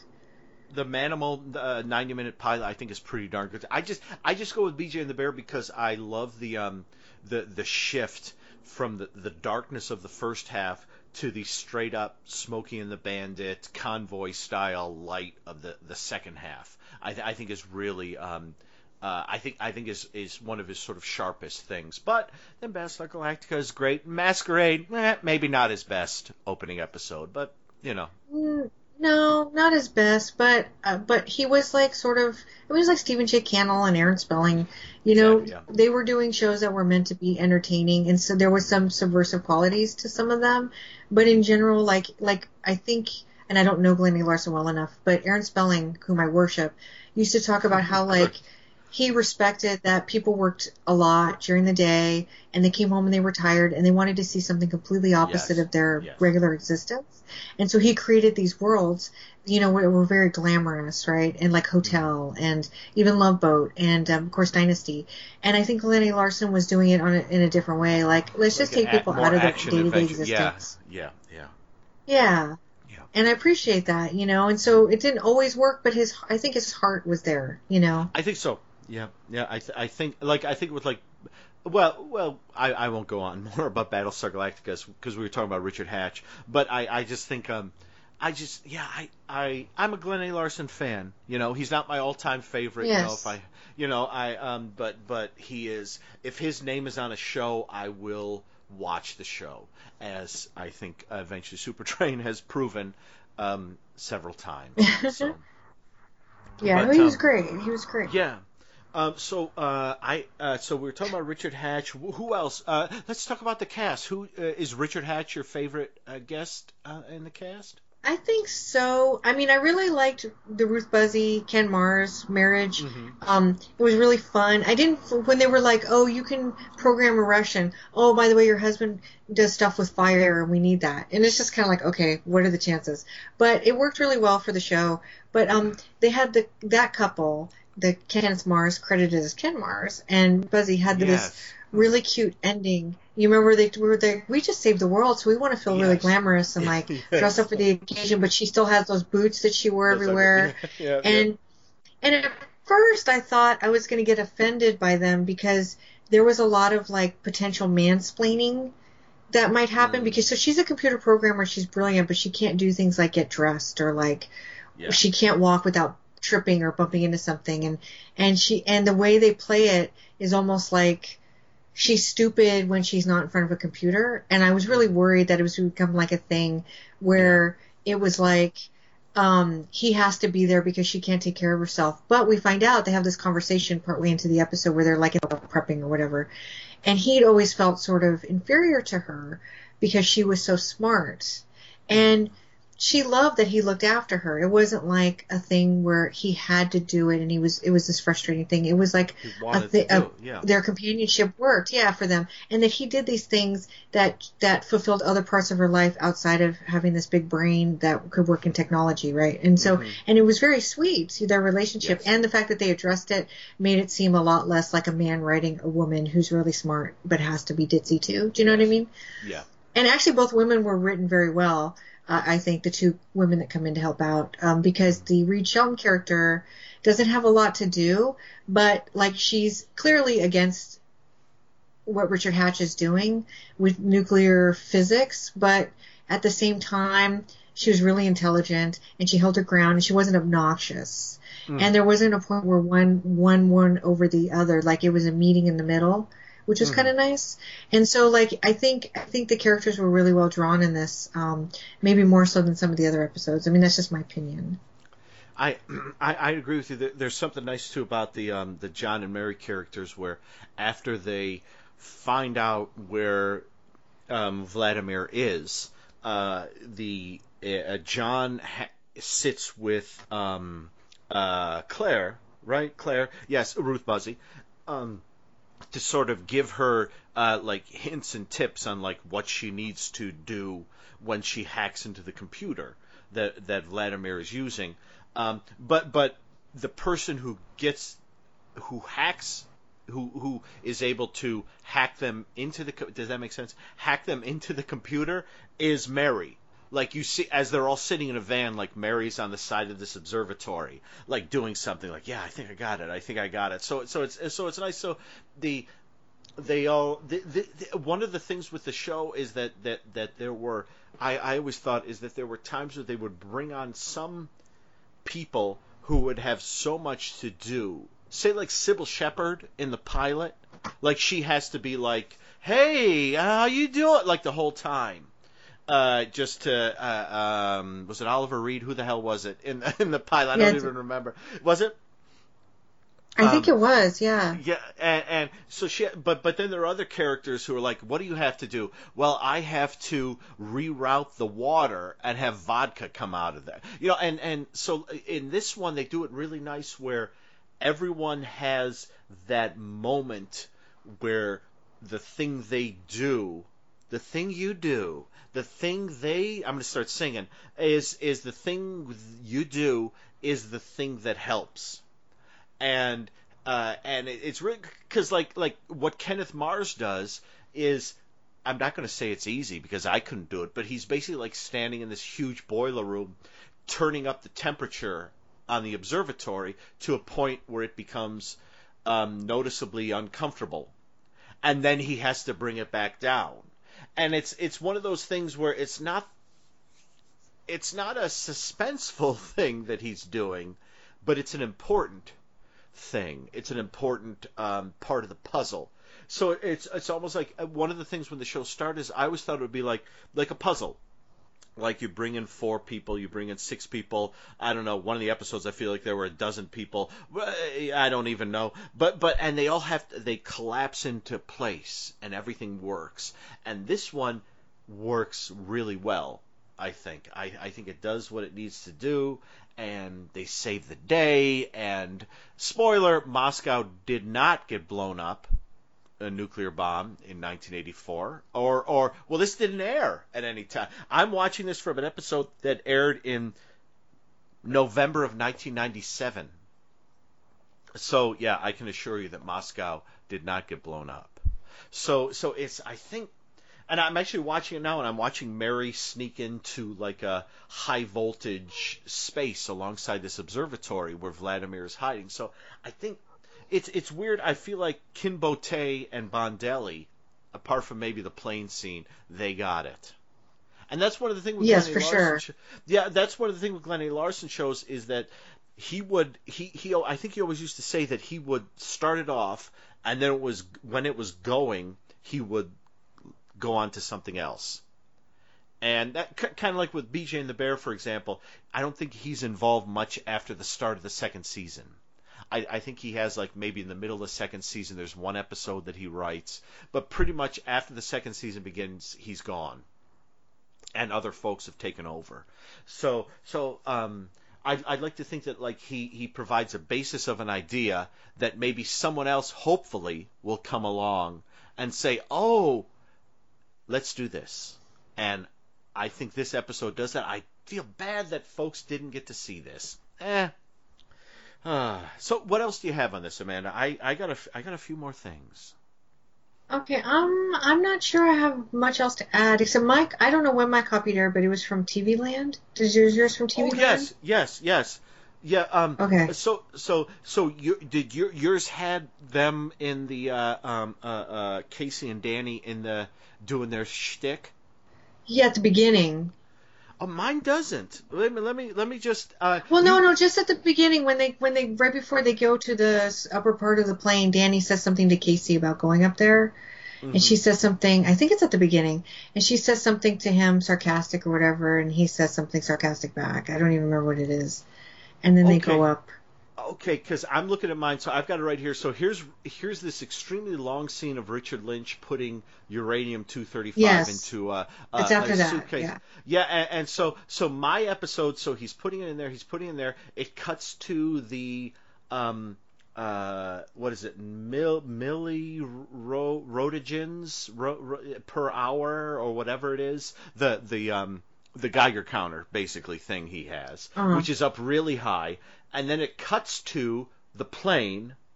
I'm watching this right now, and then it fades into or dissolves into they're already up there talking to everyone. It's all black in the front, and everyone's sitting there. So I don't. My copy doesn't have that scene with Casey. I'm pretty sure that's somewhere. Maybe it's somewhere else in the episode, but I thought it was on the plane at the very beginning. Oh, really? Okay. Not the very beginning, but after the Lynch intro, when we get to the plane. That's my memory. But I mean, you're not gonna trust my memory, are you? I don't. I take notes, but I never look at them. So my memory is probably as good as yours on this. I think there is some back and forth between them at some point, but it's very little. It's like it's so downplayed because one of the things that this episode is missing is that Danny and Casey had a really great friendship, and as the episodes were progressing, we were spending more and more time with them, and they were like eating sandwiches together on stakeouts and things like that. Yes. And they were great, right? And so they had a lot of chemistry as friends. I'm sure if the show had lasted, they would have had sex, but like at this point, they're just buddies, and it's really well done. And it was unfortunate that this episode kind of got rid of that because that's one of the elements that was consistent in the show that I thought was really good. Mm-hmm. Yeah, I'm actually doing a quick fast forward through the episode, and I think mine. Oh, there is a brief scene where they talk outside the bus. Oh, maybe that's briefly. It, but that could be it. But I don't think so. I don't think so. But it looks like he's actually watching because that's where Ruth Buzzy she almost runs into a curb. Oh, yeah. Mars has to kind of negotiate her around the curb, and then Sybil Danning is in the car with Lavender, and they're both kind of not quite, but both sort of wearing suits and ties. And I have my favorite choice of person in a tie in this car, but I won't tell you who that is. I'm gonna let it ride. They both look good, and Sybil Danning's doing that very, I guess, a Russian cigarette holding thing, which will come into play later in the episode. That's right. Oh yeah, that's so funny. Yeah, that's funny because Ruth Buzzy makes this reference about I know enough Russians to know that that's the way they hold cigarettes. Yes, and that's how they're like identified. And she smokes. Her smoking comes into play too, right? So it does. That's really funny. I will say that the one thing is I love Ruth Buzzy. We all do. Who doesn't, right? I mean, is there? I follow her on Twitter, and I helped her. I helped her at Borders once. She came in and bought like a bookmark, like something ridiculous like that, like just a little bookmark. And she's tiny, and I was like, oh my God, I'm helping Ruth Buzzy. I could have died. That's one of the Ruth, obviously laughing too and such, but whatever. Buzzy. Nobody cares. She's in Surf too. She's in Surf too. Who cares? Yeah, come. When are we going to get a Blu-ray of Surf 2 that properly? And when are we going to get a Blu-ray of Surf 2 that you and I do a commentary on? Hello, anyone listening? Come on. That would be amazing. Yeah, that's a great movie. that's super fun. So I'm going to look at my notes one more. This is the last Masquerade, folks. I need to look at my notes and see if I can read any of them and get back to you. We don't want it to end. We don't want it to end. I'm going to do one more look at my notes to see. I circled some things. Madrid. I circled Madrid. Why did I circle that? We all knew it was in Madrid. Well, let's reminisce about the opening credits one last time. Yeah. Because I will watch this show over and over again until the day I die, even though I end up watching the same 3 episodes for some reason, even when I skip around. Is that opening credits not only with the Apple phone, which is an apple like that you eat. That's a phone, not an Apple iPhone. And guess what I got here? It's not an Apple phone. Having that's an just apple. an apple. That's just an apple. I can't call anyone. Mm-hmm. But it's got that great scene that I know I've already talked about in the opening credits where the bus is somewhere like in Germany or somewhere, or Sweden, I don't even know where. And it goes by this series of shops, and behind it is this mountain, and the mountain's snow-capped. And it's my favorite thing that I've ever seen in anything. And every time I watch the show and I put on the credits, that 10 seconds, if it's even that long, shot brings me so much joy. It looks like the most beautiful place in the world. Yes. And I don't know where it is, but I want to go there so bad. And every time I watch the show, I have a little fantasy that I'm going to figure out where that is, and I'm just going to go to that block. And it's going to be the same, and I'm going to look, and there's going to be that beautiful snow-capped mountain in the background. Oh, yeah. That's why I love this show. Yeah, it's weird the moments that do. I mean, I love the apple. There, yeah, I'm there. It's right there. It's playing right now on the screen here. Oh, and it's just like I'm you keeping see you that, busy you're with like, all the different scenes. Oh, it's like it's one of those scenes where like possibly at the top of that there's like a Bond villain living in a circular building or something like that. I don't know, but I don't care. Let's go up there. Let's, maybe, I don't want to be the guy who gets on the ski lift thing, gets to the top, and then gets shot on the way down. But if I have to be, it would be worth it. It'd be better off than being like the guy at the beginning of the episode when Richard Lynch goes into the uranium storage facility or whatever, and he shoots the guy in charge of the uranium. I hate to be that guy. I want to be the guy. Yeah, everybody hates to be that guy. Yeah. But if you get to the top of that snow-capped mountain, it'll be okay. It's worth it. Yeah. So when I was in Germany, I told my friend that I went with that I really wanted to go to the Swiss Alps. That's kind of a bucket list, and she's like, "Let's just go." And I'm like, "I'm in Germany for 5 days." And I'm working, and all of my money is going towards this, just to stay there for 5 days. You know what I mean? It was hilarious because she's like, "Let's just go to the Swiss Alps then," and it was like, I wish I could. I think it's a lot cheaper, obviously, to go from Germany than from here. But if I was there for I think I was there for 6 days. If I was there for like 10 days and I had a little extra money, I would have considered it. But she was really into it. Wow. But one day I'm going to get there. It's the one place I want to go. Yes, the one place I really want to go. Yeah, I think I'm with you on that. If I could get to a place where I'm doing something where I could say like I want to go to the Swiss Alps, and they could like point and go, they're right there, and I go and you pull out like a tracksuit or something and go, yeah, and I could just run to them. Yeah, that would be awesome. I'm hoping that would be great. One fine. Why day. do you think I run? What do you think I run every day? So you can run to the Alps. Train myself. Yeah, she's running it's going to happen. She's running to the Andes. She's running to the Pyrenees. Any beautiful mountain range, the Himalayas. She's running to them. Geez, I think the tricky thing about this episode is it's so straightforward.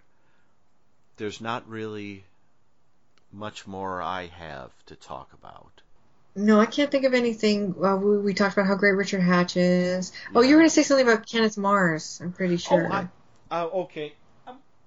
I'm leaning over. I just wanted to read because there's a book called Are You in the House Alone? Growing Up with Gargoyles, Giant Turtles, Valerie Harper, The Cold War, Stephen King, Co-ed Call Girls, a TV movie compendium, 1964-1999, edited by Amanda Reyes.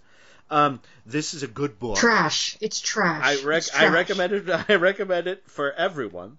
It's funny. On page 202, we get the ending of a review of Someone I Touched, and the beginning of a review of Someone's Watching Me, which I have on Blu-ray, and I've listened to the commentary, and it's okay. I'm kidding, of course. The commentary is fantastic, and I know I'm familiar with the person who did the commentary.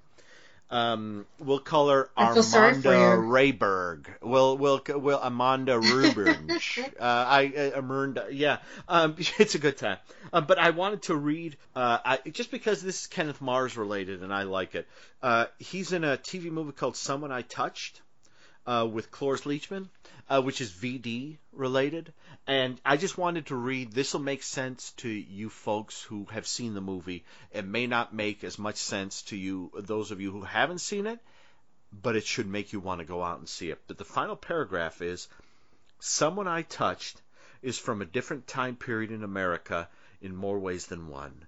A well-made TV movie that doesn't become as funny as Cloris Leachman and Kenneth Mars would lead one to believe it's going to be. It has light moments, but in the end, it's as serious as getting touched by Kenneth Mars can be. That will vary by viewer. And I thought that was a lovely ending to a review. Yes, exactly. I just want to bring it up because I like Kenneth Mars. Obviously, he's been in so many things.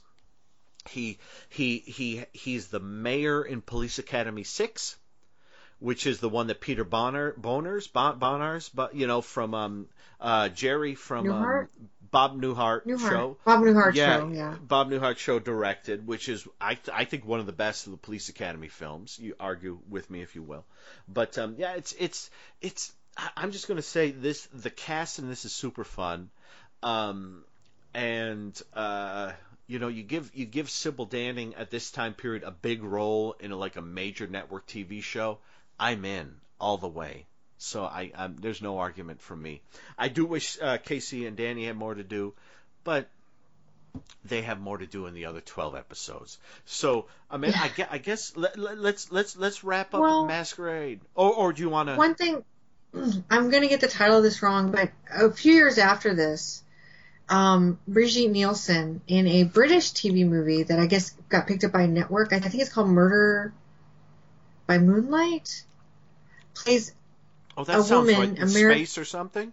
Is that? Yeah, she plays an American woman who is on a spaceship. She's brought on a spaceship to help solve a murder. Joe McCraney runs the ship or something, and Julian Sands plays a KGB agent.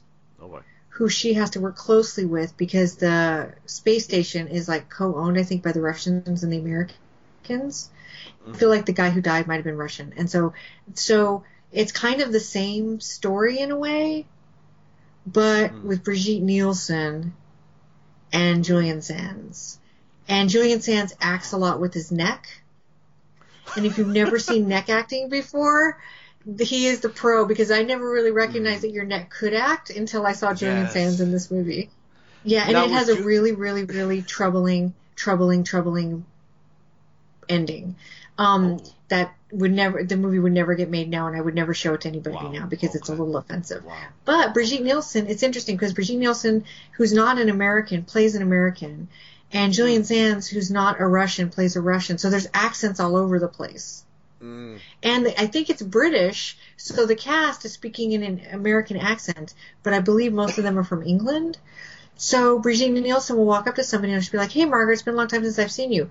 "Oh, hello, Brigitte." It's this really purposeful dialogue delivery from a lot of the characters. "Oh, you don't know? That person is KGB." "Hey there." It's like that. "Hey there.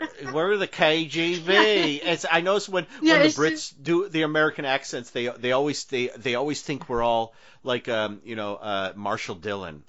"Oh yes, we're gonna be the KGB." Yeah, it's just really purposeful dialogue delivery, everybody in it except Joe McCraney, who's the only American playing an American. And it's not a great film, but if you're interested in blondes who are in sort of these weird KGB type storylines on television, played by statuesque, crazy B-movie queens, then I highly suggest checking it out. Also, neck acting. If you've never seen neck acting, I think he is actually a professional neck acting teacher now. I think that's what I read. He does, and right now he does. All his classes are online, obviously, so you can join him. Neck acting online is actually a lot easier to teach than other types of acting. It turns out. Now, was he in which one was he in? Warlock or Wishmaster? Which one was he in? Was it Warlock? It was Warlock. Okay. Yeah. Yes. He's great. I love Julian Sands. Yes. But if you just haven't seen neck acting till you've seen Murder by Moonlight, that's the way to go. That's where we go. I think the two things I remember you mentioning that movie. I think on the Made for TV Mayhem show at one point. Yeah. Possibly I was going to have us watch it, and then I watched it, and I thought I'm not going to have us watch it. Oh, okay. All right. And I remember hearing something that in the original script, it was a U.S. Polish space station, but the screen door that the Poles put on the space station sucked everybody out when they opened the main door. So, well, you know, that's funny because there's a scene where people get sucked out into the atmosphere. That's hilarious. There you go. And you know what covers it? I'm sorry, we're getting totally off topic now. But you know what happens? This woman gets sucked out to her death, and Reggie Nielsen's holding on because there's all the, you know, whatever, sucking everything out. But luckily, there's a table just big enough for the hole that covers it completely as it's getting sucked out. Yeah. And then she's saved. Yes. Yep. Awesome. That's the way to do it. That's a strong table, is what that is. That's a really I don't know, lead line table or something like that. We didn't say much about Richard Lynch, but Richard Lynch was a god, and everybody should think about him and love him. Yes. Yes. He was on a Manimal where he played a foreign diplomat who it's one of those things that when Charlie and myself discussed Manimal, we were discussing how much we wanted to have diplomatic immunity, because he does that thing where at the beginning of the episode they like catch him like selling drugs and killing people, and they're like, "You're under arrest, diplomatic immunity. Okay, have a good evening, sir. Can we get you a pizza or anything?" Yes. You know, it's like, so how does that work? Because he spends the whole episode like killing people and selling drugs and doing these whole episodes. Diplomatic immunity. And it's like, how does that work? I mean, because we all have seen Lethal Weapon 2, and they're like, diplomatic immunity. You know, that one. But this one's a little more like... Well, just think about when Shirley Temple was a diplomat in real life. She was doing the exact same thing. Oh, of course, Shirley Temple Black. Selling drugs. Yep, singing Good Ship Lollipop and taking out the Soviets. Yeah, oh my gosh. Oh, yeah, I forgot what I was saying. Yeah, it's this went haywire. Well, no, it was because the great thing about that Manimal is that at the end of it, Manimal turns into the Panther and threatens Richard Lynch's character's life, and he's like, I reverse, or I give up my diplomatic immunity. You're under arrest. And they arrest him and they take him away, and we were like, couldn't he, like, as a diplomat, say, I was just kidding, and reverse that? I don't know. We don't know the way. He hasn't signed anything. Yeah, exactly. I do want to say real quick, this conversation is as convoluted as the old Masquerade plots were. So what we're doing is, we're talking about this Masquerade that's very straightforward, but we're doing it in a way that they would have done it in another Masquerade. Yes, exactly, and that's why we're good. That's why you listen, folks. And I guess let's do that. Let's do this then. I guess let's okay. I guess let's do, like, if you have any. I know we've been talking about these 13 episodes for a long time. It hasn't been sort of as concentrated as like when we did Joni Loves Chachi. They were all like one after another. But do you have overall thoughts on, like, Masquerade? Did you love it? Did you hate it? Did you whatever? It's whatever. It's wonderful. It's wonderful. It's convoluted. You watch an episode, an hour later, you'll be like, what happened? As a matter of fact, you'll be 45 minutes into the episode, and you'll say, what happened? And it doesn't matter, because it's glamorous, and because the actors are really good. Now, it's not great TV in the way you might normally think of great TV. Like, it's not Masterpiece Theater or, like, Playhouse 90 or anything like that. But it is what it is for the time and place that it was made. And I mentioned this in the first episode, and I think I mentioned this the last time we recorded, that this show came out at a time when we were in the middle of the Cold War, and where, much like today, I guess, the Russians seemed really dangerous to us. And this was a show like Scarecrow Mrs. King that was meant to add sort of a level of patriotism into its viewing audience by having regular people do extraordinary things that helped our country, much like Mrs. King did on the Scarecrow Mrs. King shows. But the thing is about that, Scarecrow Mrs. King was written really well, like better than most TV shows of that era. So this is an attempt to do the same thing. It's not quite as realized, but as a time capsule or a cultural artifact, it's important. As something that's just you can sit down and have a bowl of popcorn, get drunk, and not have to worry about following any storyline, and just watch the actors do their thing, it's great. So if people decide to seek this out after listening to this, and if they've never seen it before, just let the actors do the driving and enjoy. And you mentioned driving. I just saw a shot of the bus pulling into the hotel, and Kirstie Alley is like looking out of the front of the bus, and Greg Evigan is driving the bus. And I realized, did Glenn A. Larson hire Greg Evigan on for this specifically because he knew he had like the trucker's license from BJ and the Bear? We'll never know. We'll never know. We'll never know. But I think, I love what you just said. What you just said is 1,000 times better than what I was going to say about the show, which is that I think it's a fun time. I don't know. If it's very much a time, like we said before. It's very much sort of. I don't think it quite gets there, apart from maybe in 2 or 3 episodes. But Love Boat meets Mission Impossible, and it's very much like you'll watch it and you'll enjoy it, and if you can let yourself.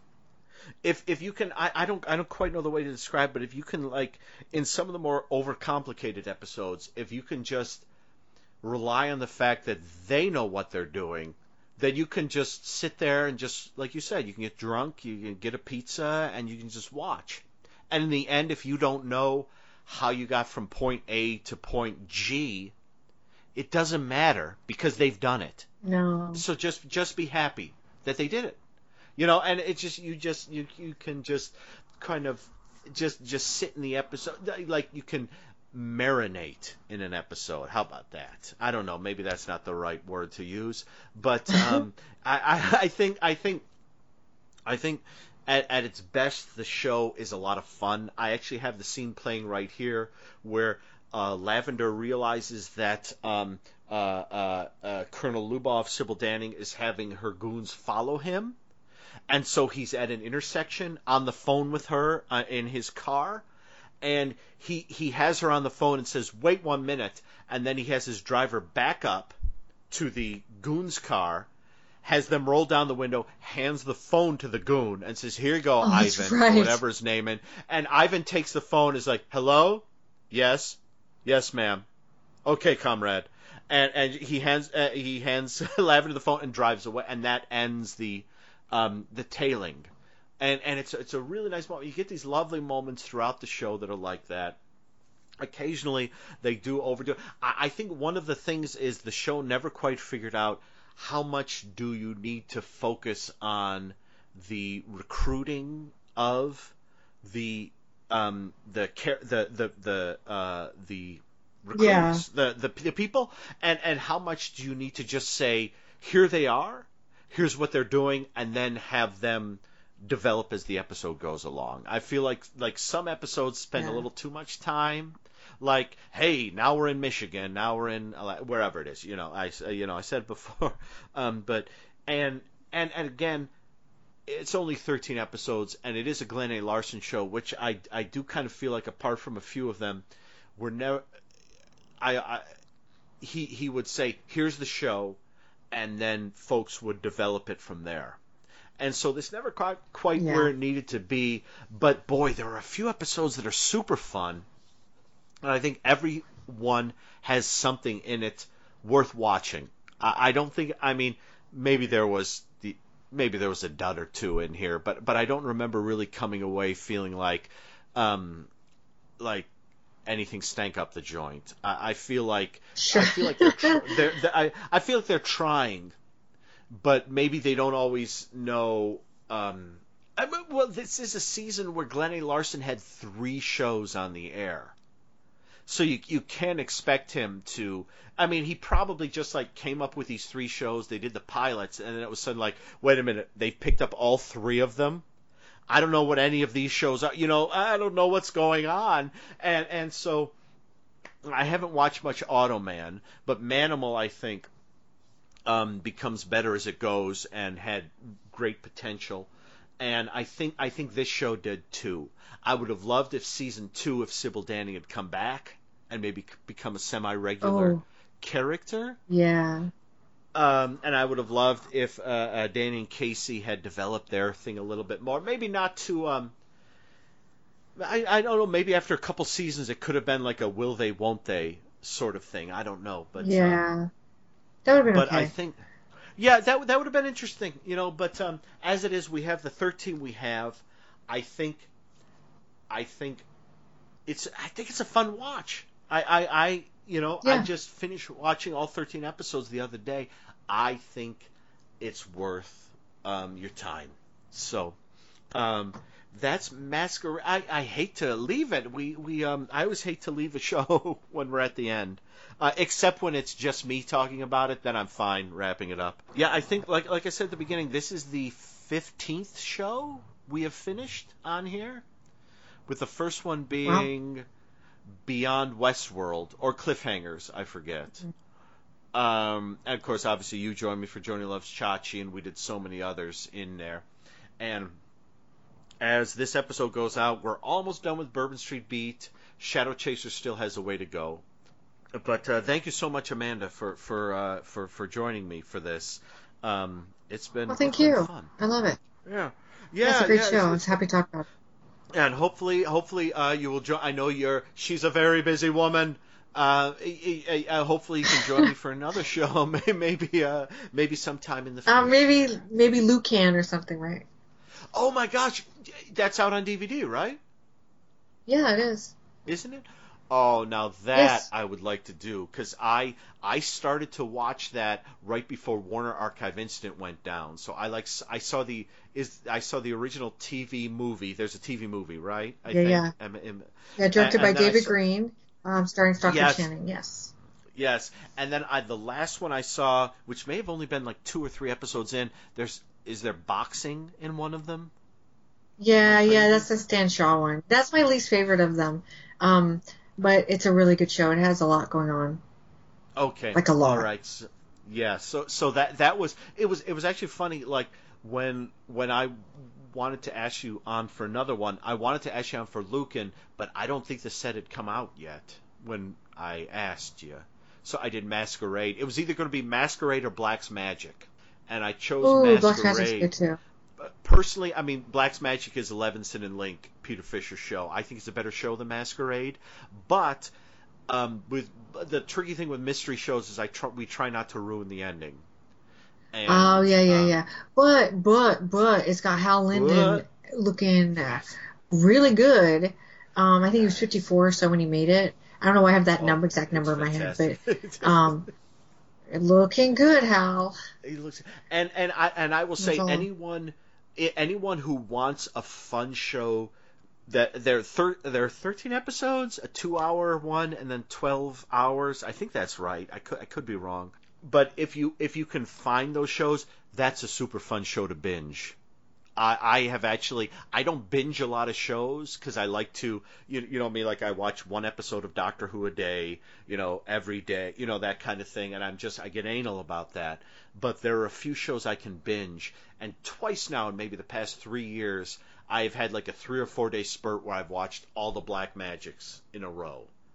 And I think they're super, because they're good mysteries, and they're well done, and Hal Linden and Aaron Morgan they're so great. And it's a fun show, and yes, maybe we'll talk about Black's Magic in the future. I don't know, but again, I don't want. Yeah, exactly. I don't want to.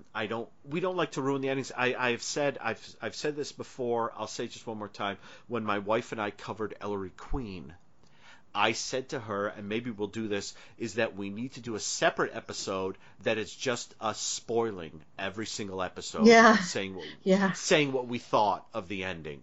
Because we get up to that, because when we did Ellery Queen, we would get up to that point, and the moment we get up to that point, I'd play the bit where Ellery says, "So do you know who did it? Was it this person?" And then we'd be done. And you want to spoil them, but so I just have one more thing, and then we will. I will ask what you're up to, and that is just. So you're watching a version from TV Land? Yes, that episode. The other ones were the original airings. Yes. Did yours have the commercials? No, I think the TV Land one did, but not the regular episodes. Not that I can recall. Because my TV Land has the commercials, and I'm gonna place this airing of this episode in November of 1997. Boom. There you go. Wow, that's good. I'm gonna do that because of one. There is a Keebler Elf commercial about holiday related, and it's Christmas specifically. So my first thought was December, but then at the end there's a commercial for Flubber, the John Hughes written, Robin Williams starring movie, which came out Thanksgiving Day, 1997. And so I am putting this airing on like either a Saturday or Sunday evening, maybe a Friday evening, in November of 1997. So hey, I'm glad we got it. I mean, how do we get these things? Like, it's crazy sometimes. It's like, how do we have the original 12 that aired? Who taped those, and who taped this one? Right. Thank you. Right, Thank but I'm just you. glad they did, whoever it was. Yeah, little Yes, angels. Thank you, my angels. So Amanda, we'll wrap this up. How are you, and where can we find you online? Or what are you up to, actually? Well, I guess right now we're recording in the middle of a mass world situation, so I'm not doing much of anything. So, like I didn't have anything lined up while this is happening. You know what I mean? Beforehand. So I will say I do have something coming out that hasn't been announced yet that I wrote liner notes for a Blu-ray that's coming out. I can't say what it is. It's not TV movie related, the film itself, but the filmmaker made a lot of TV movies. And so my liner notes are sort of about his career. And I'm really excited about that. I guess the big thing is that I am part of the Al Adamson box set coming out through Severin. So they're releasing like 90% of all of Al Adamson's movies together, which is, if you know Al Adamson at all, he made like 100,000 movies, and they're releasing 99,000 of them in this box set. And I and my writing partner, Bill Ackerman from Supporting Characters, came on to write the little booklet that will accompany the Blu-rays, which are basically like just us talking about each film, like little things about each film. And I'm really proud to be a part of that. Al Adamson was a really great underrated filmmaker, and this box set is going to be tremendous, and everybody's really excited about it, and I'm super excited to be a part of it. And other than that, I'm just doing my regular stuff. So you and I have a podcast we do with our friend Nathan Johnson called The Made for TV Mayhem Show, and you can find us online just anywhere. We're on Twitter, we're on Instagram, and we're on Facebook. Just look up for the Made for TV Mayhem Show or Made for TV Mayhem or TV Mayhem Podcast. So one of those variations, and you'll find it, or go on iTunes or whatever. And that's kind of it. I've lined up some podcasts to do. Recently I did a podcast with the Austin Film Society. So Lars Nilsson, who is a programmer for the Austin Film Society, during the shutdown, he's been reaching out to people for a podcast that he does. It's called AFS Viewfinders, and he had me come on and talk about TV movies and also about Charlie's Angels, because I was supposed to, the week after the shutdown, I was supposed to speak at AFS about Charlie's Angels. And I'm really bummed that didn't get to happen. We were going to show 2 episodes, and Lars and I were going to talk about why the show was so important. And so we do a little bit of that on that podcast if anybody's interested in Charlie's Angels, and they should be, because it's the best. And then we just talk about TV movies, and he made a Letterboxd account that goes with it. So if you can find the podcast, you'll be able to find a link to that. And it's all the TV movies I talked about, which apparently was like 3,000, because it's a really long list. And I think that's it. It's really slow over here, and yet I feel like I'm busy all the time, because that's how the world is now, and I guess we have to live in it, right? This is the end of Masquerade. I don't have anything else to say. I guess here's what we'll do. I'm going to play a little bit of the theme for you, and then I think maybe we'll just end the episode. I won't even do a goodbye. Let's just here's Crystal Gale, everyone. Enjoy.